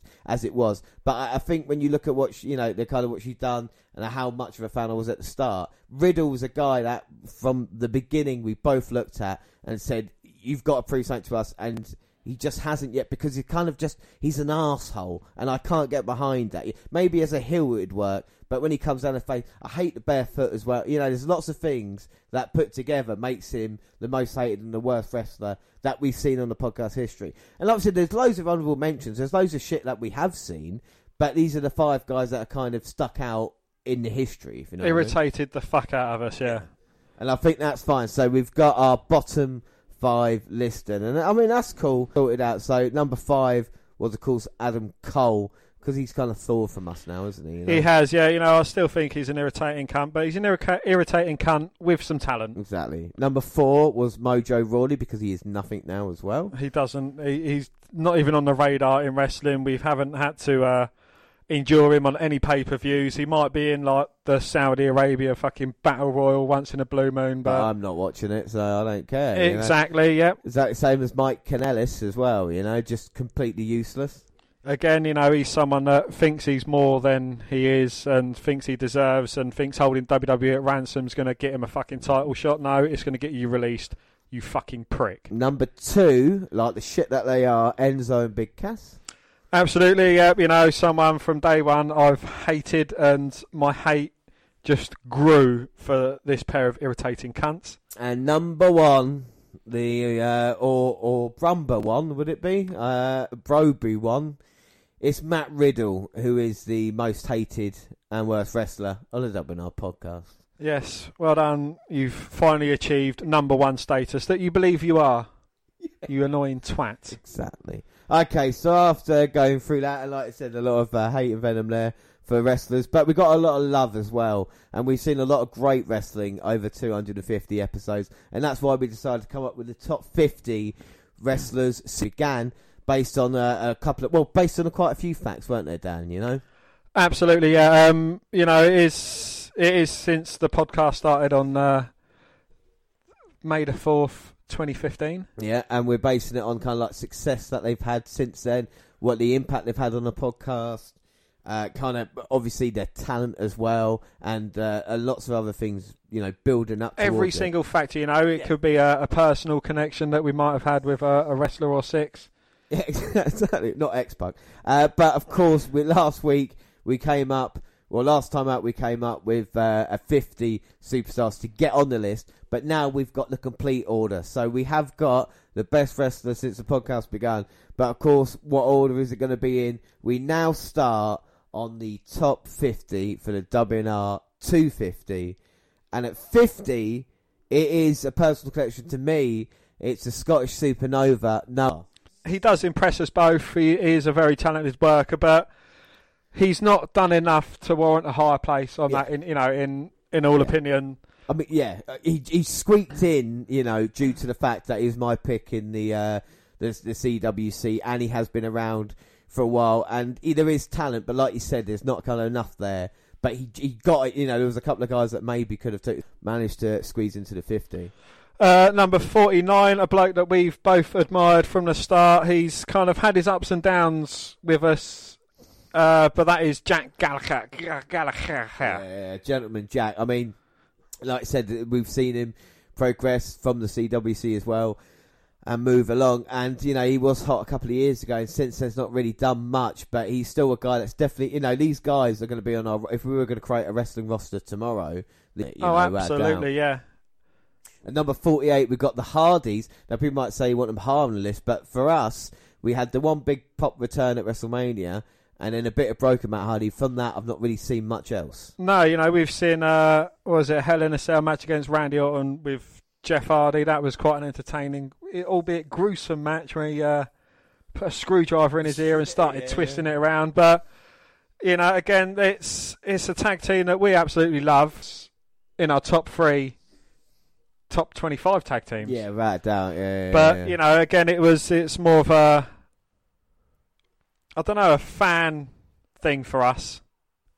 So, yeah, you know, they haven't done enough to warrant being higher. Number 47. He's someone that we both enjoy. He's an absolutely great worker, but now he's defected to greener pastures, shall we speak? Yeah. But that is Neville, or AKA Pac. Yeah, I mean, his Cruiserweight title run in 205 Live kind of made the brand relevant, and the kind of mistreatment that he got, you can see now in AEW that he really means something. And I think if we do a list in 250 episodes time, including, you know, AEW guys, I think Pac will be straight up on that list. Up next, R-Truth, number 46. Now this is someone who got in as well, but you're pushing for this as well. Absolutely, yeah. Well, it's just to his recent shenanigans. I mean, he has just the YouTube videos of the 24/7 title shenanigans have been so entertaining, and that has kind of, you know, warranted him a place on the list. I mean, what is he now? 12, 13, 14? I think he broke Ric Flair's record for 24/7 title reigns. So up at number 45 is Cedric Alexander. I mean, he's had quite an impact on the podcast, well, mainly on 205 Live or the Cruiserweight Classic, but he's still someone that we've got a bit of time for. Without doubt, I mean, he showed what he can do, you know, on 205 Live, the kind of character and the kind of matches that he was having. And he's definitely someone that's got a big future ahead of him if used right in WWE. And if not, you know, there's still definitely places and things that he can do. But he's a great talent, and this is someone that we were discussing because 45 along with 44, who's Ali, we were saying two very similar guys who had a lot of success and now on the main roster. And we'll probably say Ali's had a little bit more than Alexander has, maybe looking like a kind of bigger star. But I think the future's definitely there for these guys. And also, he talked about entertainment, and Ali's one of the few people on the list of the cruiserweights who wasn't featured on the CWC and came in afterwards. So, you know. Absolutely, yeah, a huge amount of talent with Ali and him and Alexander as well. But yeah, I think Ali's kind of just up there above Alexander. But number 43, James, they don't just set the bar, they are the bar. And throughout the podcast that we've had, we've seen Cesaro versus Sheamus in a best of 7. We actually saw one of their matches live. Yes. Yeah. And then in that, they was both promised whoever would get a shot at a title. They both impressed a lot during them best of 7 series. So the title they got to go for was the tag team titles as part of a tag team together. They was kind of reluctant partners, but you know, they teamed up anyway, and they became a very successful, very talented tag team. Cesaro's always been high up on our list of guys, especially at the end of the year, who want to be put in a kind of underused or underrated wrestlers. Cesaro's always up there with that. Sheamus has been WWE champion in our time on the podcast, which seems like a million miles ago. Now he's kind of changed to a tag team wrestler. But I think the bar as a whole deserve to be on that kind of list, because when you look at the talent, you know, there's people, when they come out of kind of where... What was the group with Barrett and Rusev along as well, with Alberto Del Rio? Like the kind of United Nations type of thing. That could have been easily signed up list, but the bar did it different and actually had success on their own. And they're definitely talking about great tag teams as well. The Undisputed Era, all three of them, O'Reilly, Fish and Strong, are number 42, because another tag team, what they've done everything they need to do in NXT. They have completed NXT now and have been thoroughly entertainment. And I think the Undisputed Era... wasn't a lot of love from you, and I think Kyle O'Reilly kind of helped out there. Handsome Kyle O'Reilly, with use his full name. I mean, he is an exceptional talent. It's not just, you know, his in-ring ability, which to a T, but it's his facials, it's his entrance to the ring, you know, playing the guitar. I like someone who's entertaining like that. I've shown you a couple of gifs of Kyle O'Reilly, like when he's been hit, and he thinks he's got it, but no, he just falls down flat on his face.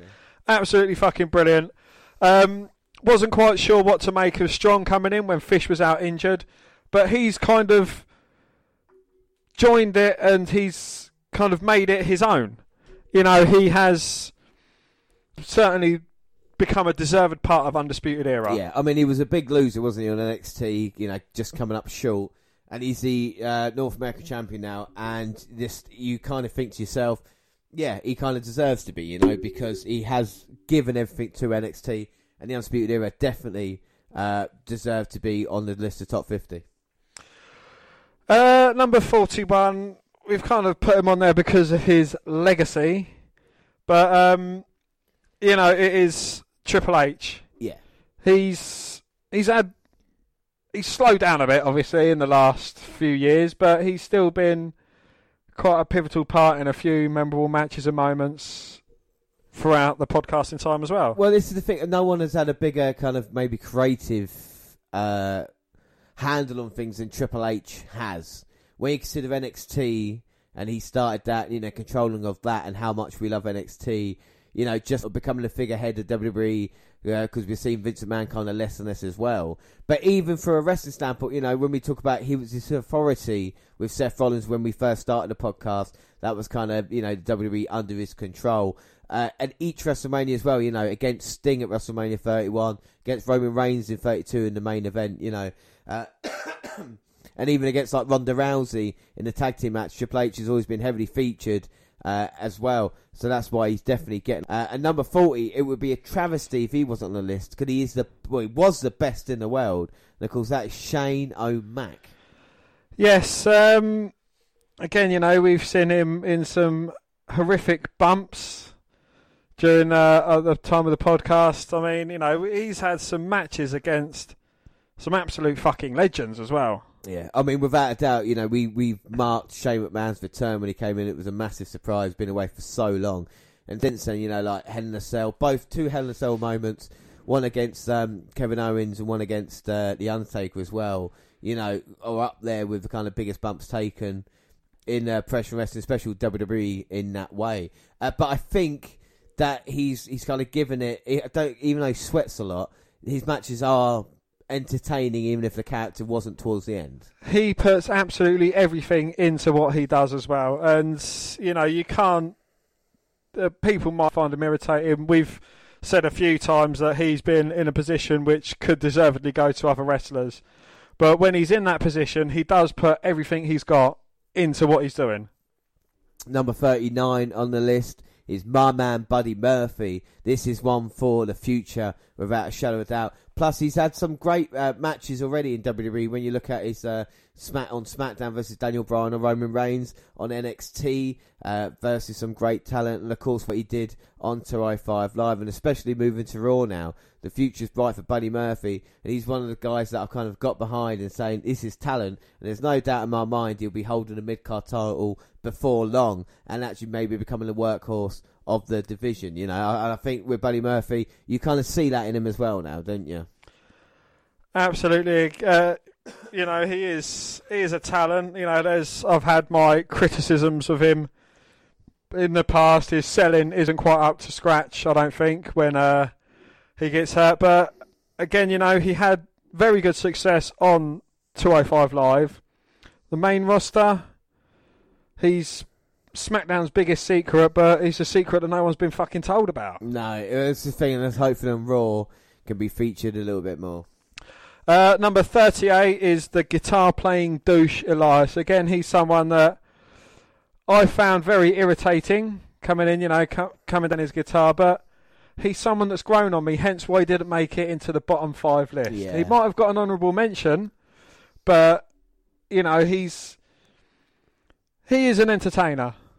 Yeah. Yeah. I completely agree with you, and I think he's been misused recently, along with the Shane McMahon thing, and I think on Raw, at WrestleMania, and his moments that he's had has been thoroughly entertaining. But it's a character that WWE, there's a lot of interest for, and they've kind of cooled down over time. I think that's a shame. But it's someone that can deliver in ring. Number 37, Baron Corbin, and Corbin's a guy I described when we first saw him as a future WWE champion, and since then he's done everything but, of course, winning the Money in the Bank and unsuccessfully cashing in, former United States champion, King of the Ring winner now. With Corbin, I just don't know if he'll ever get to the main event, but if you talk about heels, most hated people, he's one of the most hated people in wrestling, and you can't deny it. Absolutely. Again, he's someone with stacks of talent. Again, from the start of the podcast, he was someone that we would definitely have coined one to watch, one for the future, one to be a definite top-tier champion. Yeah.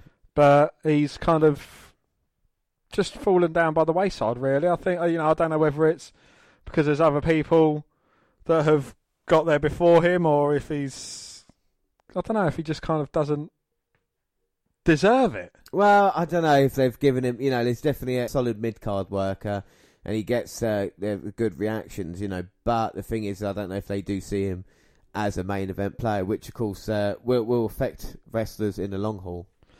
36, again, on our original top 50 list, he was very, very close to the top.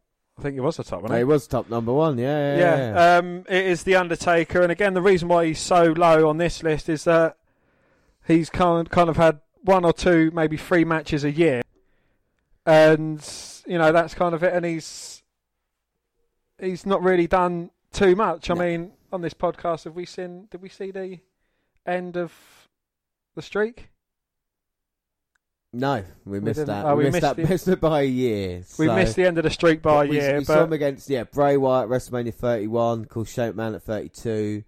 At 33... Didn't we see him against Roman Reigns? He lost to Roman Reigns at WrestleMania as well. That's when we thought he retired. Yeah. Of course, he didn't feature at this year's WrestleMania.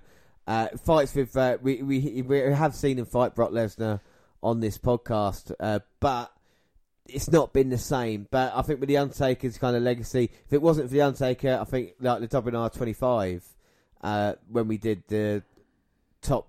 when we did the Undertaker trilogy, I think that was the kind of first step for the WNR podcast to move on to the next level.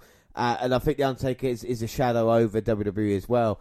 And I think even now when he comes back, the kind of, even though he's past it, it's still an attraction, you know. And I think that's why the Undertaker is still quite high considering what he's been doing these past few years, you know. Number 35, it's Rusev. Now, here's a guy who was a massive heel and came out on our very first WrestleMania in a tank. And it was a thing of beauty fighting John Cena. That never really worked. And then since then, it's kind of been a fumbling after fumbling. And then finally, we thought Rusev had found something. But unfortunately, with Rusev Day, they dropped the ball again. There's no doubt he's a great worker.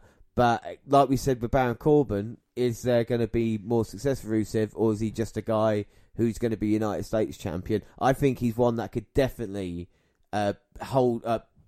be a main event star, as they say. Absolutely, yeah. With the right gimmick and the right setting, Rusev can definitely be up there. Not too sure on what they're doing with him now. He's kind of like a cuckold bitch at the moment. You know, you've got Bobby Lashley shagging his missus in front of him, and Rusev just kind of letting it happen. Yeah, but Rusev has shown so many different things. We talked about, you know, Matt Riddle and the worst list. Rusev has shown that he can play so many different type of characters. You know, he could be funny, he could be the face, be the heel. He do different things with that as well, and he just deserves more. But what we've seen of him in the podcast, he definitely deserves to be on the list. Yes, number 34 is Dolph Ziggler. I mean, he's someone who's been about. He's had a little time off here and there for his comedy shows.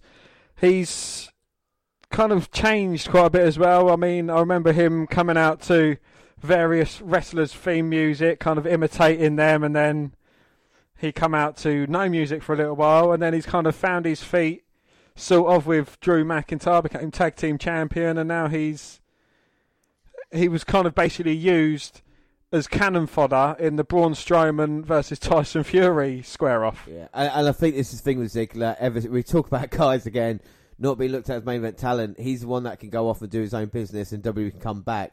He's main evented the pay-per-view, you know, with Seth Rollins with the Intercontinental title, teaming up with McIntyre, like you said. But even the pay-per-view match with The Miz, where, again, it seems like Ziggler is kind of like the ultimate loser. Oh, he's going to come out on top in the end, and it never seems to work out. And the match with Miz on SmackDown, when we had like the kind of first draft on the WNR podcast, felt really special. And he's just someone that he knows he's not going to get any further now. We saw it with against Goldberg at SummerSlam. But he's still going to put on a show, you know, there's no doubt. So that's why Ziggler definitely deserves to be kind of on the list. Number 33 is, well, it's quite apt for him. He's a 3'11" boy. He's, you know, someone who I like. I've got his T-shirt. We've seen him at NXT. We've seen him as an NXT champion. And, you know, me and him, we've got a special bond together. Yeah. So, you know, that's why. And he is a bloody good talent as well. Right, and I think someone that deserves a bit of credit for that is Zelina Vega involved, because we saw Andrade debut in NXT as this kind of bland babyface, and it wasn't really working. And, you know, there's quite a bit of hubbub at the time when we were saying, well, maybe this guy's not really worth it. He then managed to change to heel with Zelina Vega and a kind of new Cien. We've not really seen a wrestler kind of change the character a little bit and then come so strong as we have with Cien, of actually getting to a point where they had to put the NXT title on him by beating, you know, Drew McIntyre. And it's a case of like, and that's how it was, you know, and he built up from that. And of course they've dropped the ball with him since on the main roster, even though he had a great series of matches with Mysterio. But now hopefully with the draft, we can look towards saying maybe we can trim like a star, because there's no doubt in his talent. He had a match of the year candidate with Johnny Gargano, you know, and it's probably I think it was our match of the year. So when someone does that, they definitely deserve to be on the list. Up next, 32, one of our favourite tag teams. It's Lorcan and Birch. And again, like most of these guys, you see them and you think, okay, maybe not your standard tag team. Danny Burch was kind of veteran that we knew about. And Lorcan came along. And then there was just something about them, the chemistry as a tag team, the way they always just, again, gave their best as well in each match. And even though they probably weren't most well known, will always work the hardest. And they've put in some great performances over time as well. They both deserve it. I mean, only Lorcan, he's been doing bits on 205, as has Danny Burch of late as well. Lorcan coming up short 205 Live or Cruiserweight Championship match as well, unfortunately. But, you know, we rarely agree on wrestlers that we both like, and these two are both, I don't know, there's just something about them that they're absolutely lush. They've got a mix of the old school, they've got a mix of new school, you know, they're both absolute crazy fuckers. Yeah, without a doubt, and I think, you know, we talk about entertaining tag teams, that is definitely one in Lorcan and Burch. Number 31, and James, it wouldn't be if this man didn't make the list. Well, I bet he'd be celebrating with a little bit of bubbly as he gets to 31 on our list, and it's Chris Jericho. Yeah, you know, he's someone that we've seen reinvent himself on here. He was best friends with Kevin Owens for a while. Absolute cracking kind of thing. I think he was US champion as Owens was champion, wasn't he? Yeah, they were both champions at the same time. We've seen Jericho feud with Dean Ambrose as well. They had this great crazy cage match. That was kind of one of our favourite memories of the past as well. And it's someone that WWE thought they could rely upon, and then suddenly he said, wait a minute, I want to do what I want to do. And then it was the AEW, and now he's the AEW champion as well. Absolutely, yeah. You know, he is a groundbreaker. He is someone that maybe slightly over the hill, but AEW are treating him like he is the biggest thing going. Yeah, without a doubt. This might surprise some, and maybe they should be higher up on the list, but it's due in part to a couple of things. It's Mustache Mountain. And of course, there's no doubt in Tyler Bate is one of the most talented wrestlers of his generation. What he did against Walter at NXT TakeOver Cardiff is something really, really special. And we've talked about his match against our match of the year against Pete Dunne as well back in 2017. But with Trent Seven, the more husky of the two, he's kind of not had the best win-loss record either. And kind of only success, they won the NXT but lost them soon after, and haven't actually been NXT UK Tag Team Champions yet. Of course, Tyler Bate, the first ever NXT UK champion, but a lot of people forget that because of Dunn's title reign. You know? Absolutely, yes. And you know, going on a bit more about Trent Seven, he was my pick for the inaugural UK title championship tournament. You know, he came up a bit short, but he's someone that you know, he's got that factor about him that I enjoy. Yeah, without a doubt. And I think if we do in the 250 episodes time, and how many episodes time, I think Mustache Mountain might be separated, because I think Tyler Bate is destined for greatness. I can't see it any other way. You know, I don't know how they're going to drop ball. Whether it's in WWE or anywhere else, Tyler Bate is going to be a huge star in the future. And so might Trent Seven. He might do something to change his character. But we'll talk about, of course, the then and the now. And talk about great tag teams. One of our favourite tag teams, multiple tag teams of the year awards. The Revival. Yes, at number 25, Dash and Dawson. Number 29, Dash and Dawson. I mean, they're a very entertaining tag team. Again, another old school style tag team. They cut off the ring. They do exactly what we expect from a tag team.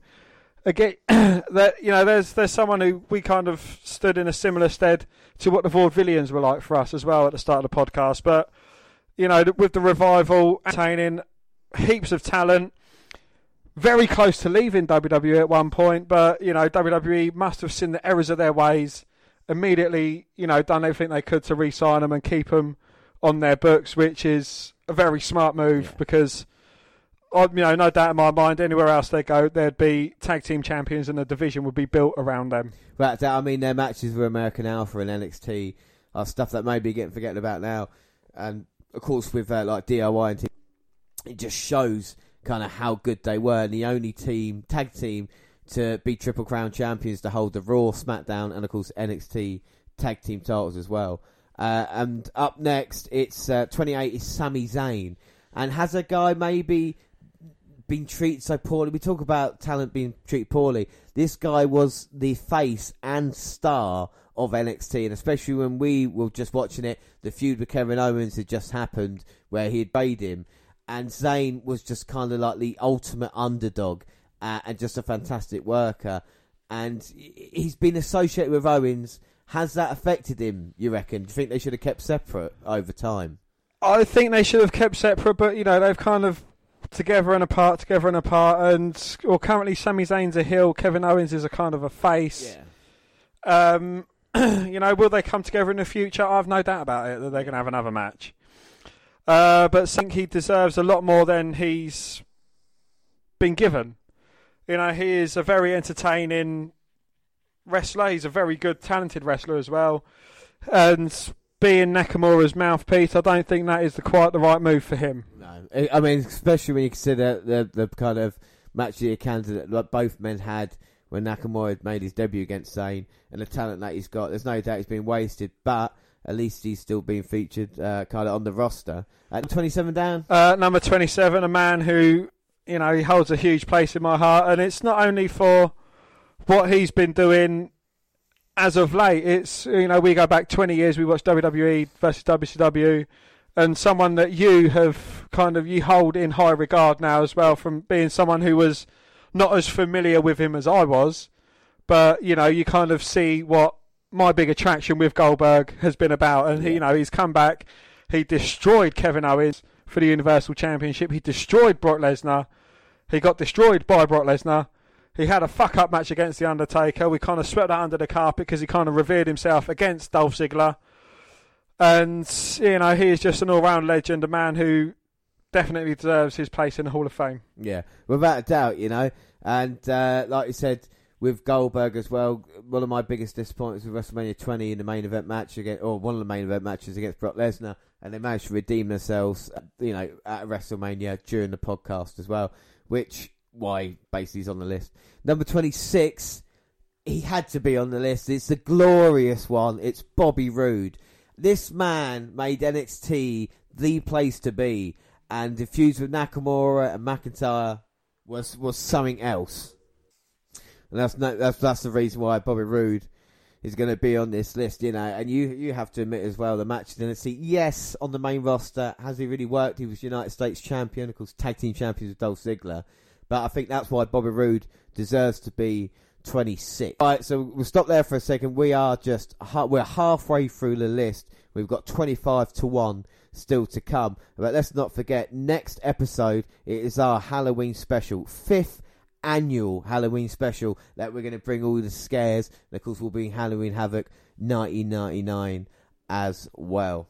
Alright now, so like I said, we're halfway through. So let's run back from 50 up until we get to number 25. So number 50, we've got the Scottish Supernova, Noam Dar. 49, Gentleman Jack Haha.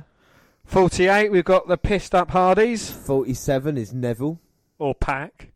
46, the most entertaining man at the moment, R-Truth. 45, Cedric Alexander. And 44, Ali. 43, they not just don't set the bar, they are the bar. 42, it's the Undisputed Era, but not all of them. It's O'Reilly, Bobby Fish, and Roderick Strong. At 41, it's the game, Cheech. At 40, he's the best in the world, Shane O'Mac. 39, my man, Buddy Murphy. 38, he's a guitar-playing douche, but he's still on the list anyway. It's Eliath. 37, bow down to your king, Baron Corbin. 36, the dead man has risen down the list, The Undertaker. 35, Rusev, Matsaka, Rusev.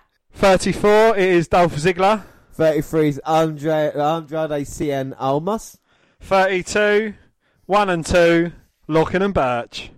31 is Chris Jericho. And I didn't do a list joke, I know. 30, the man with the best moustaches in the business, it is Moustache Mountain.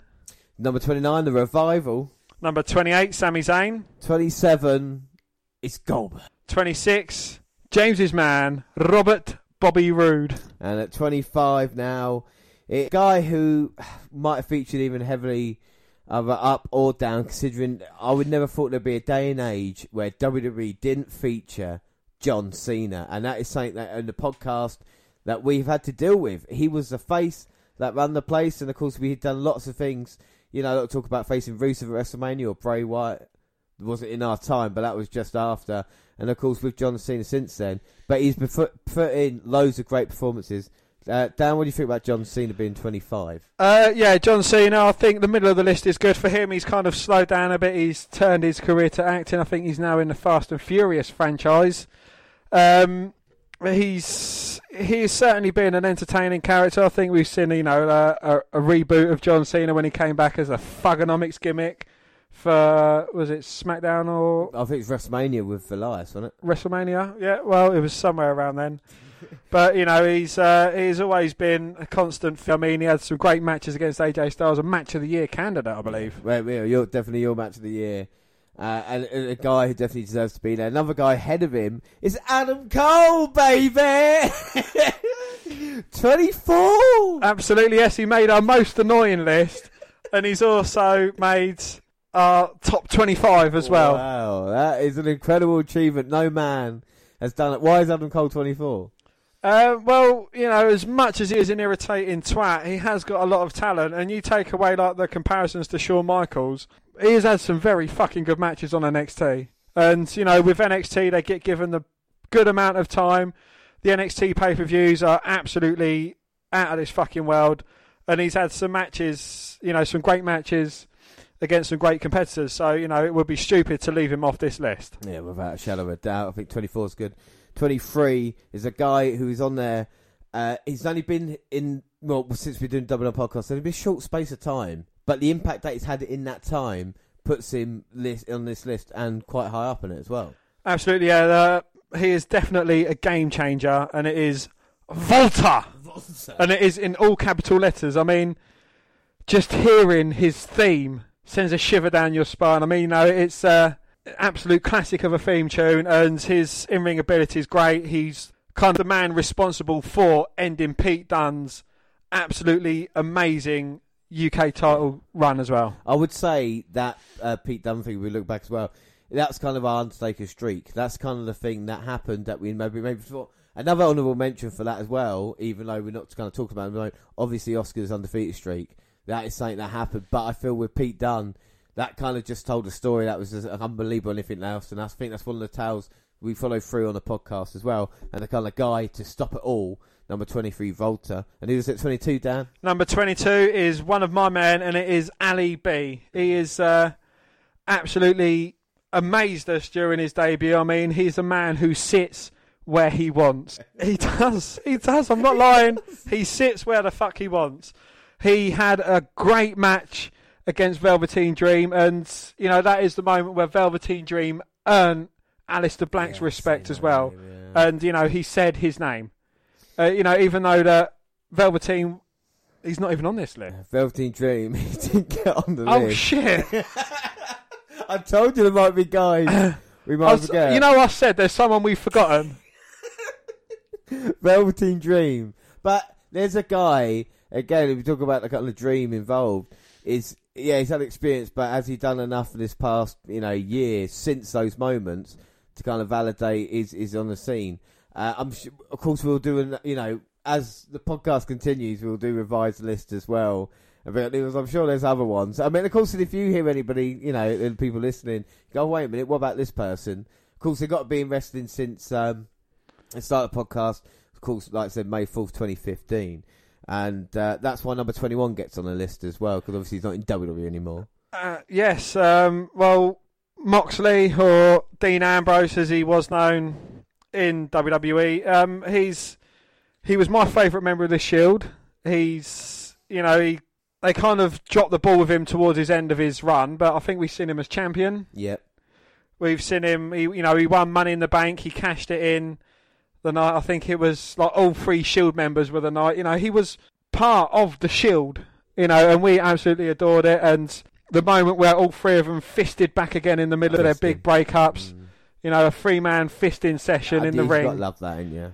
It's an absolute great moment, and he's someone that WWE should have done better by. Yeah. I mean, if he'd have been given the push that Roman Reigns and Seth Rollins had, God knows only where he might have been by now. Without doubt, and I mean that's definitely why So there's someone so entertaining, of course, one of Dan's favourite wrestlers. But we're going to get into the top 20 now of the wrestlers in the podcast. Number 20, and it's Braun Strowman. Get these hands. He's the guy who, when we first saw him as a giant in the Wyatt family, we just thought he was another generic big guy, maybe someone like Lars Sullivan or someone like that.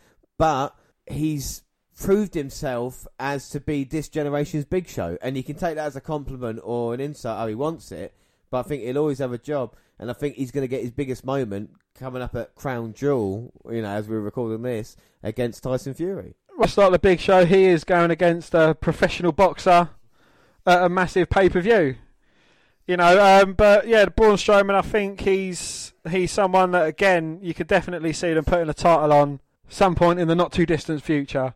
He's a great worker. He's certainly got the fans, get these hands, and his charge around the ring is absolutely fucking brilliant. This thing with Tyson Fury is only going to elevate him more, I believe.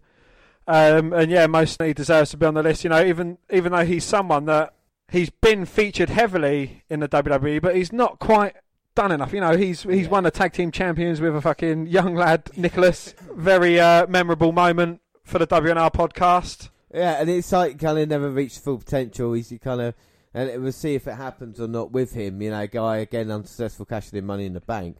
But number 19 on the list of the team that's really used anymore, but I still had such an impact with a feud with a New Day, and kind of probably been, if we look at best tag teams that we've seen, the Revival and everything like that, but the Usos are definitely up, maybe top 2. Yeah, they've had some amazing matches since we started the podcast. I mean, we've seen them going from their face painted, like cheery, over the top, facey guys to their more serious Uso penitentiary to kind of they're in between it now. Well, they were until they stopped. They were cool, weren't they? Do you know what I mean? That's that thing about them. And I think that's what we've seen with the Usos as well. They just keep delivering as a tag team. Jimmy J, they might have personal issues or whatever that is, but together they can be an awesome team and definitely deserve to be in the top 20. At number 18, he is... we need someone special to do his introduction, I believe. We need Paul Heyman to snatch the mic out of our hands. My name is Paul Heyman, and that number 18 is my client, Brock Lesnar. I mean, you don't do it any justice. I'll give it that. But yeah, it is at number 18, Brock Lesnar. I mean, he's been someone that's pissed us off quite a bit throughout. He's a part-timer, but we've seen him have some fucking great matches as of late. If he's going to small AJ Styles and so on and so forth, he does have great fucking matches. Yeah, without a doubt, and like I said, we have seen it, and that is the problem. Is that that same wrestler is there? It's just that he can't be bothered half the time. The answer is not Cain Velasquez. It would be give Kofi Kingston a proper rematch and make it look competitive as well. That would be a beautiful moment. But we can't deny that WWE, their biggest star in these past 5 years since we've been doing podcasts as well, has been Brock Lesnar. He's been used as the guy, and he comes and gets a champ. When you think, Roman Reigns feud, he loses Universal Championship. He won't get that back soon. He is champion again. He'll lose it to Rollins. He won't be champion again. He's WWE. He's always positioned as such. And I think that's why Lesnar deserves to be high up. Even though it's a shame, because if he really cared and really wanted to, then he could be number 1 on this list. And that therein lies a problem with him. Yeah, he's not someone that's content around being the mid-card as well. You would never see him going for the US Championship. You'd never see him teaming up with someone to go for a tag team title in the Continental Championship. He's not. He is someone that only goes for the top prize in the game. Yeah, and I completely agree with you with that. Up next is number 17. Bring on the trumpets, and it's Samoa Joe. Ba-dum, bum, bum. Ba-dum, ba-dum. Yeah, he is a man who's pivotal to the NXT on the WNR podcast. I mean, he's someone that we started Joe Watch for. It was back in the day because Jared, who is no longer with us, rest in peace. We're a big man. He's not dead, by the way. No, he works at home bar. He's getting married, so might as well be dead. Yeah. Bless him. But no, he is someone that Jared absolutely admired, and if he was here, he would have had him at number 1, and there would have been no other alternative. His list would have been Samoa Joe, that is it. But enough about Jared, who's a tit and no longer with us. It is about Samoa Joe, and again, he's this high because of what he done in NXT. Yeah. His main roster run-ins haven't been the greatest. He has been plagued by a few injuries, unfortunately. He has had a few good matches, a few good moments, but nothing compares to what he was like when he was on NXT. Yeah, well, that Joe was a killer, as we've seen in other places like Impact or TNA, as it was. Can make Joe a huge successful star. Is he been broken down now due to independence? I still think he's got a run in him and a couple of good years. And I think over on Raw with the guys he can mix it up with, I think there's potential. I don't think he looks like WWE champion, but a lot of guys have become that who never looked like it. And Joe's definitely a guy, like I said, we've been watching since the very, very beginning. Another guy I've been watching since the very, very beginning at number 16 has been Drew McIntyre. I used to watch WWE Superstars to see McIntyre jobbing out to Justin Gabriel and people like that. And then he went away, and of course that's when we saw him in the independent scene, it was a big success. And then come back to NXT, and at that time in NXT, where, like you said, one of my favourite moments, Bobby Roode and Nakamura, and I thought, how can they possibly top that? And then they have McIntyre coming in, challenging Roode, beating him for the title, and you're thinking that it's kind of incredible how it happens like that. On the main roster, I don't know why they've not gone with him yet. They've given him Ziggler and it worked well. Anything he's done, they've given him Shane McMahon, and it's kind of just slowed it down. And there's even the talk of future WWE champion, but until he is, it's always going to be a failure for Drew McIntyre, and that is a shame. And that's why he's only 16, because when you look what he can do in the ring, especially in NXT, it kind of is incredible stuff. And he's toned it down. It's been toned down for him on the main roster, and there's no doubt if he was to leave WWE, he would be main event anywhere, Absolutely, yes. And a man that the WNR voted as better than Drew McIntyre, and that is the tight, the ripped, the Royal Rumble winning WWE Heavyweight Champion, former WWE Heavyweight Champion, Randy Orton. I mean, what can I say about Orton? I mean, he is, since the inception of this podcast, he has been my man, my guy. He has been someone who, no matter what kind of situation he's in, I always still, I'd never fall out of love with Randy Orton. I'm going to say, James, I love Randy Orton. You have, and you always will, even though you don't normally go for him. But I think that's been one of the comedy things. Talking about our guys, McIntyre.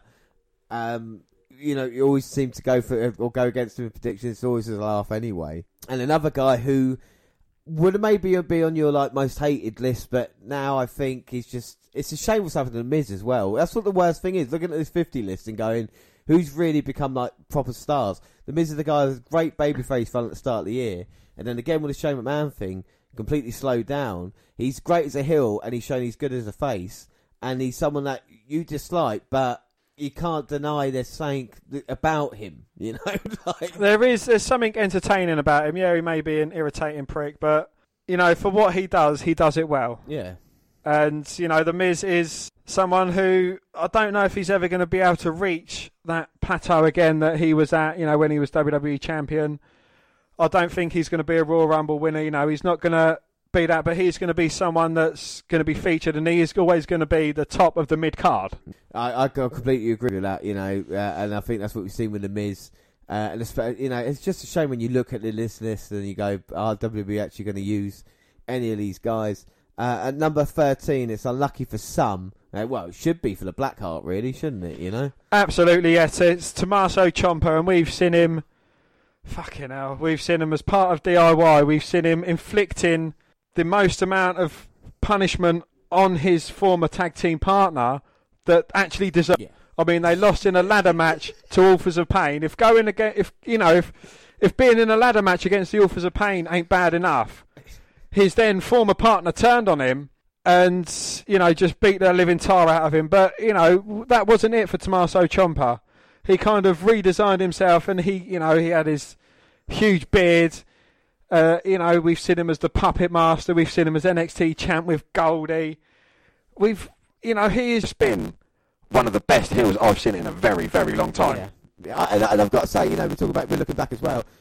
It's his best story told that we've seen, isn't it? Absolutely. If there was a list, which we might have to do now, top story of the best storylines we've seen, Tommaso Ciampa versus Johnny Gargano is definitely going to be up there, number one, without a doubt. It just had even moments that they copied in their first in the CWC, with the arm around the shoulder to go into doing it later on in matches, and that's how you to tell a story, and that is what you're doing. And so obviously without Ciampa, you have to kind of connect the two, and that's why number 12 is Johnny Gargano, because like I said, Johnny Gargano is a guy who was told you're never going to make it at a certain level, and he's coming in NXT, and he is. You talk about like Ali or Alexander the Heart and Soul 205 Live, like Gargano is 205 Live. He was Sami Zayn was. He's like Finn Balor. Do you know what I mean? He's the man in NXT. Absolutely, yeah. He's not the heart, the soul. He's the embodiment. He's the spirit of NXT. He's someone that's been in NXT since we've started watching it. And if he leaves NXT, it is going to be a sad day for the WNR podcast, because we know that what he's done on NXT, he's never going to be able to achieve anything near that on the main roster. And, we talk about like what Ciampa's done, Johnny Gargano. So, not only has he achieved Johnny NXT, Johnny Wrestling, but he achieved Goldie, and he is in no way, shape or form ready to leave NXT anytime soon. No, like you said, Triple Crown champion as well, tag team champions, of course, DIY, North American champion, and now, of course, and then NXT champion as well. And the feud with Adam Cole, the matches that they've been having, it has been, Johnny Gargano, Triple H compared him to like a Shawn Michaels, with a guy that just goes out there and just delivers constantly, and that's what Gargano does in any situation. But I mean, those two guys, 13 and 12, and I'm sure, like I said, if it was just based on NXT stuff, they would be higher up the list, and we'll see what happens with them. But number 11, it's a New Day. Yes, it is. Yes, the New Day, I think they've been boosted up our list, not just because of their tag team accomplishments, which have been amazing, but because of their standout performer as well, Kofi Kingston, finally, after 11 years, achieving what he's wanted to achieve, and that is the WWE Championship. Now, a lot of people thought that day would never, ever come, but it has, and, he embraced it. It was such a feel-good moment as well for Kofi to be WWE Champion. It's unbelievable as well, and it's, it is just a new day for New Day. Well, but the thing is, Kofi may be higher up on the list, but we put New Day together because when they first started as kind of faces, it never worked. They changed it, became heels, and then got super over. And I don't think anybody would have thought, we talk about the Shield, that even a New Day would be together to this day, and having the success that they've had, consistently putting these matches and coming. We talk about Kofi, even Big E, just so entertaining as well. So there's no doubt they miss out on the top 10, but down the top 10 starts. Yes, well, number 10, obviously. That's how any top 10 would start, but it is a bloke who we never thought would get this far in WWE, let alone thrive in the business. We met him on the Independents. One of our friends who was there watching it with us as well, who has no affiliation with wrestling whatsoever, had, quite a nice conversation with him about nothing to do with wrestling. We've met him. I've got a great photo with him, and that is Ricochet. Yeah, Ricochet in the top 10. But why so high, Dan? Why is he in the 10 when you think about what he's achieved since being in WWE? Well, he is an outstanding performer. He has had great matches in WWE. He's only achieved the North American Championship, and he held it when he beat Joe, didn't he? And then soon lost it to AJ. And the US Championship, he hasn't achieved a lot, but it is, all about personal things with Ricochet as well. As soon as we heard he was announced in NXT, we both went batshit crazy, and it's, something that he has thoroughly deserved since we've watched him and since we've heard of him. Yeah, without doubt. Well, number 9 is a guy who's had a most up and down career, especially during the podcast, coming in as the Wyatt family and being so dominant as they were. And then, thought maybe turn the corner, and then Randy Orton ruined his career for a time, robbing him of the WWE Championship, and then finally come back as Fiend. But again, are WWE going to drop the ball? Bray Wyatt at 9, why is he in this position, Dan?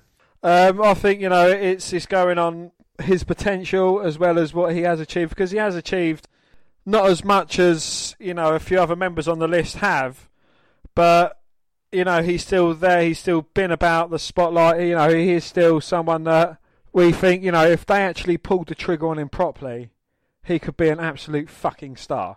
I completely agree with you there. Like we said with the Fiend, something so special. So hopefully, you know, in the future as well, moving further up the list. At number 8, as a guy that's had a huge impact, became the first ever Universal Champion, but since maybe injuries or something like this, it's just not really worked out. Finn Balor, though, gets to number 8. Yeah, again, you know, he is someone that we've absolutely loved since NXT. Well, I certainly have anyway. James has been a bit hit and miss with him. The demon character that he brings to wrestling is still something that's, I think, held in quite high stead as well. But, you know, he is someone that his entrance, his whole general persona, I think, is a great characterism. Yeah, and like I say, he's gone back to NXT now, so we'll see if that's the kind of, you know, going to be a continuous thing for him. Can he be a world champion again? I'm sure a lot of people see it that way, but my only thing is that I see him, he can be a great mid-card champion. There's nothing wrong with that either. But there's a lot of guys here, you would say, on NXT, you know, the reason and the kind of longevity. I mean, Balor was the face of NXT for so long, much like the guy that basically came along and replaced him from that. And number 7 is Shinsuke fucking Nakamura, you know? Absolutely. Again, you know, a man whose entrance has just astounded us. I think they've kind of dropped the ball with it a bit of late, but, you know, having that Asian rapping going through it, I don't think that kind of... But, you know, that was something that happened when he turned heel. The whole fans chant along with it. And again, you know, this is going based 80% believed in NXT. Yeah. I mean, you know, we still pop out at his finishing move, King Shasha! And, you know, he's just a great character. Again, someone who, if they actually went with it, he could be someone who is representing the company as a whole. Yeah. I mean, winning the Royal Rumble and then not having him win the match at WrestleMania is just a huge mistake. And so the United States champion has been Intercontinental champion now as well, there's no doubt. But I think Nakamura, and maybe with Sami Zayn by his side, could be a little bit, you know, better used in the future. But there's no doubt Nakamura is just a great star. You know, it doesn't matter where he's from, and I think that's maybe held him back a little bit as well. But Nakamura definitely deserves to be 7. It's weird how many NXT people as well, you know, especially dot around this kind of way. NXT has made up our top 10. Spoiler alert. No, it's made up our top 9. 9 out of our top 10. So we've seen, you know, there's a lot of people here on the list. We talk about Nakamura. Next up, it is Kevin Owens. Again, someone who we follow through NXT. Had a great NXT career. I mean, cannonball! Yeah. I mean, and to be able to come on the main roster straight at John Cena, you know, and deliver quality performances, actually get a victory as well, showed what Owens was all about. A guy who would never maybe look like a WWE superstar, you know, and all these kind of things has gone wrong. And yet he's constantly brought out the best in every storyline that he's finally been given. You know, even with Sami Zayn, or even the stuff with Shane McMahon, he's tried his hardest. You know, and it's been WWE's kind of way of treating him, even with Chris Jericho as well, and all that kind of, you know, the WrestleMania showdown that should have been for the Universal title. But again, and it's a shame. But Owens is just constant, and I think he's a great in-ring worker as well. You know, I think he's so underrated in that regard. Absolutely, yeah. You know, there's again a lot of these top 10. If WWE actually pulled the trigger on them, then you know they could be something absolutely fucking special, and it could be someone that could run the company. Yeah, I think without doubt. At number 5, it is the leader of the Yes movement, or the No movement, depending on where you're watching, or he's the planet's champion, or he's the vegan lentil sniffing machine, Daniel Bryan. Yeah, I think Daniel Bryan, you know, we dealt with his retirement here in the podcast, and it was kind of one of those things that, you know, it was upsetting to see a talent who had done WrestleMania, and even our first WrestleMania, he's winning the Continental title in a ladder match, and you think to yourself, right, here we go, and then retiring, and be able to come back, and not only come back, but still look as good as he ever has done. And don't get me wrong, he might not have achieved, I mean, he's WWE champion, of course, he might not have, you know, done a whole lot since kind of returning from injury, but he just looks, anything he's given, again, a lot like Kevin Owens, a lot like most of these guys, they make the best out of a bad situation. And I think that's definitely Daniel Bryan. Absolutely, yeah. You know, he's someone who we both definitely hold in high regard. I mean, you know, he was in the greatest Royal Rumble. I think he came in one, and he was in it till like about 47. Yeah. I mean, he's got the Royal Rumble record, and that is not long after coming back from his retirement. Yeah, the chest, you know, the marks on his chest probably still there as well. There's no doubt Bryan is a fantastic in-ring performer. Like the next man, number 4. And I've got to say, I will admit now, this was my original number 1 for my list, because there's no other wrestler that I've watched that I've enjoyed more over a period of time since I saw him debut. And this is a guy that I wasn't expecting to kind of become a huge fan, do you know what I mean, of. And yet the performance he's put in, the kind of character work and what he can do, the bruiserweight Pete Dunne at number 4 is just, everything about him is fantastic. Whenever he puts in a shift in a wrestling ring, he puts in a shift. You know, you can't say that you've ever seen a bad Pete Dunne. I mean, you know, everything he does, he does it with such finesse, such just skill. He's, I would say, in the top 10, he is probably the best technical wrestler out of every single one of them. You know, in my opinion. You know, again, if and when he moves up to the main roster, he is going to be... If he isn't champion within a year of moving up, they're doing something very, very wrong. I think they've done something wrong at the moment. The way they're mishandling him after his title loss to Walter, but that title reign and what he did, what he did and what Tyler Bate done is basically start a new promotion. NXT UK wouldn't have come about if these guys hadn't delivered in the spots that they were given, and Dunn took that on his shoulders. He was happy with the responsibility and took it seriously, showing what British wrestling can do. And it's thanks to him that it's held in such high regard now. Of course, the generations beforehand, and the workers that are out there that maybe not getting the credit that someone like Pete Dunne is. But I mean, for Pete Dunne, what he's done for British wrestling, legitimise it and kind of make it seem, the British strong style and everything that goes along with it. It's just, without the podcast, I don't think I would have seen Pete Dunne. And I think that's what, when you think about being on the network or just being on NXT or whatever it is, I don't think that it's someone that you would have seen. So I think with Dunne, definitely deserves to be 4. And like I said, if treated correctly, there's no doubt he can become, even before McIntyre, the very first, British WWE champion. Absolutely, yeah. There's no amount of superlatives you could throw at Pete Dunne. But number 3, a guy who's kind of taken over the mantle as the number 1 in WWE at the moment. He's probably one of the most protected, and that is Seth Rollins. I mean, we're kind of taking out his performance in his last... Well, not his performance, but what WWE done in his last pay-per-view match in Hell in a Cell. That was... We're just going to sweep that under the carpet. But he is... he's someone who's kind of overtaken Roman Reigns as the top dog in the Shield, or formerly of the Shield. He's, multiple-time WWE champion.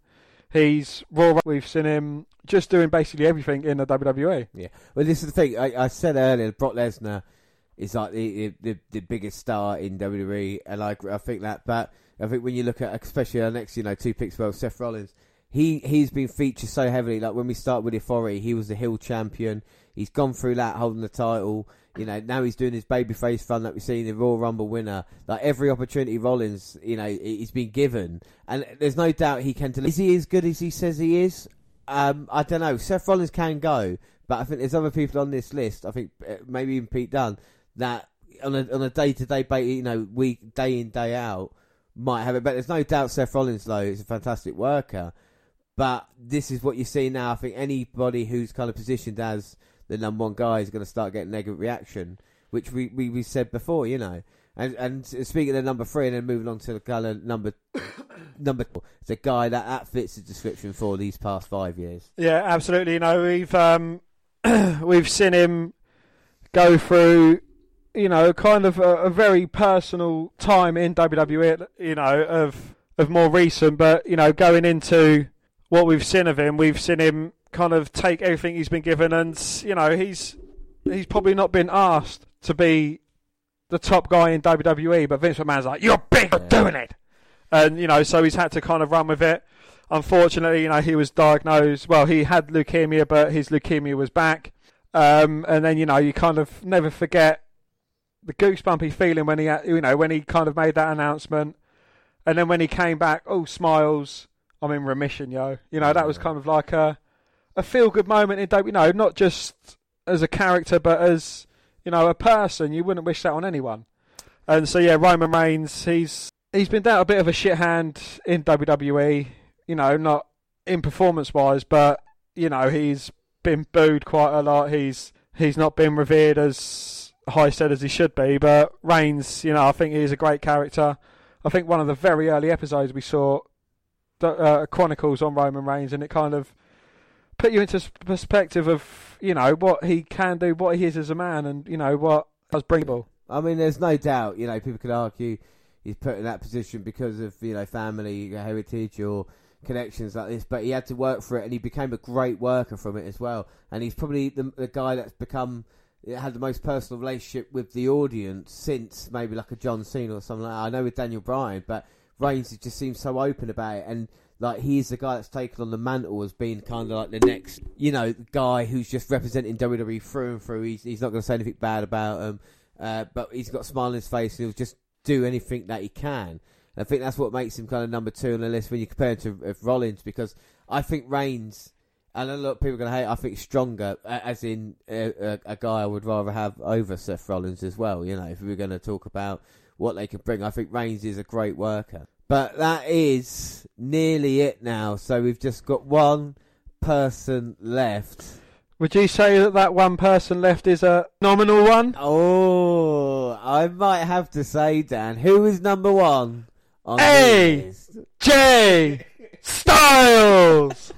AJ Styles is number 1. Why is he number 1 on the top 50 list? I think he has made the biggest impact since coming into WWE. I mean, I remember him. Roman Reigns was in the ring. He was defending his title in the first ever all kind of Royal Rumble title match. Well, the second ever one actually, and I think come out at number 3. And unfortunate camera angles, it was kind of panned on Roman Reigns' face as opposed to "I am phenomenal" flashing up on the LED board. And Roman Reigns, you could see kind of confused look on his face, like, who the fuck's this? And then AJ Styles come out and, he interacted with every single person that came out after him in that Royal Rumble. And it was just like fucking out. Maybe a bit later on in his career for my liking, but, still someone that we've got to see, we've got to experience, and, just the matchups he's had since then. Yeah. Well, this is the thing with AJ Styles, that we always got told he was a great wrestler. We always got told he was, fantastic, phenomenal, whatever it is. But he was never in WWE for us to see at the time. And then he debuted, like I said, 2016 January. So we just started the podcast there as well in our first year. AJ's debut, and then to see him basically carry SmackDown on his back, be WWE champion twice, win it in England for fuck's sake, And every time, and don't get me wrong, AJ might not have had like some of his matches in his feuds. Might have been a little bit disappointed, but it's only because you hold AJ Styles up to the highest level. Not many, his average or good match is someone's fantastic match in some ways, with AJ Styles. Absolutely, yeah, and, it's just the amount he's achieved since coming up here is nothing short of amazing as well. He's always been there or thereabouts. So, he's had a couple of blips, so to speak. His feud against Samoa Joe was kind of like a TNA reboot of some sorts, but it didn't quite live up to what they achieved in TNA. Yeah. And I think you see with AJ Styles, like I said, people wish he was 10 years younger because of how good he is, and I think he is the best, kind of wrestler we've seen since the podcast began, and I think we've got to be happy with that list. Dan, are you happy with the top 50? I am absolutely happy, yeah. I mean, it was a hard choice. There was a bit of a mass debate going on between us, but I think this is one of the easiest debates we've had to have. I know there was a few compromises and a few little arguments here and there, but I think it was a relative easy list, to kind of put together. I'm happy with it. But let's run through it one more time then. So the WNR's top 50 list. At number 50, Noam Dar. At number 49, Gentleman Jack Gallagher. 48, The Hardys. 47, Neville. 46, R-Truth. 45, Cedric Alexander. Number 44, Ali. Number 43, The Bar. 42, The Undisputed Era, which is O'Reilly, Bobby Fish, and Roderick Strong. Number 41, Triple H. Number 40, Shane O'Mac. Number 39, Buddy Murray. Yeah, man. Number 38, Elias. Number 37, King Corbin. 36 is The Undertaker. 35 is Rusev Day. 34 is Dolph Ziggler.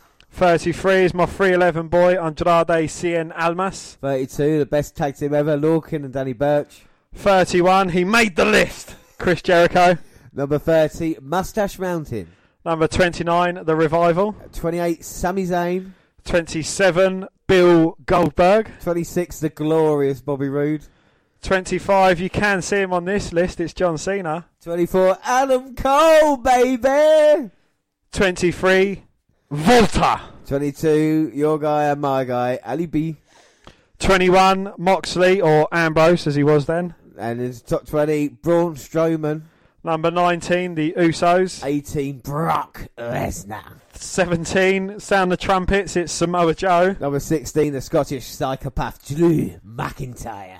Number 15, someone who deserves to be higher than the Scottish psychopath, it's Randy Orton. 14, someone higher than Randy Orton, it's The Miz. Number 13, it's the Blackheart, Tommaso Ciampa. Number 12, Johnny Gargano. Number 11, it's A New Day, yes it is. At number 10, it's Ricochet. At number 9, it's Bray Wyatt, or The Fiend. At number 8, the overrated Finn Balor. Number 7, it's Shinsuke fucking Nakamura. At number 6, Kevin Owens. Number 5, yes, Daniel Bryan. At number 4, it's Pete Dunne. Number 3, burn it down, Seth Rollins. At number 2, it is Roman Reigns, the big dog. And of course, at number 1, the phenomenal one, AJ Styles. So that is it. So that is it for the WNR250. Thanks for listening to us over 2 podcasts, as it was. Our next episode will be our Halloween special.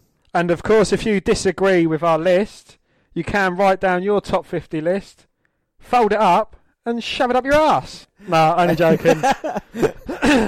Yes, no, send us an email, don't forget. But if they want to contact us, Dan, and send us emails, tell us about the list, or if they're looking forward to any of it, then you can contact us on Twitter at WWE Network Review or at Vince McDan WWE _ Rollins. Across all the Google platforms, the WNR podcast at gmail.com.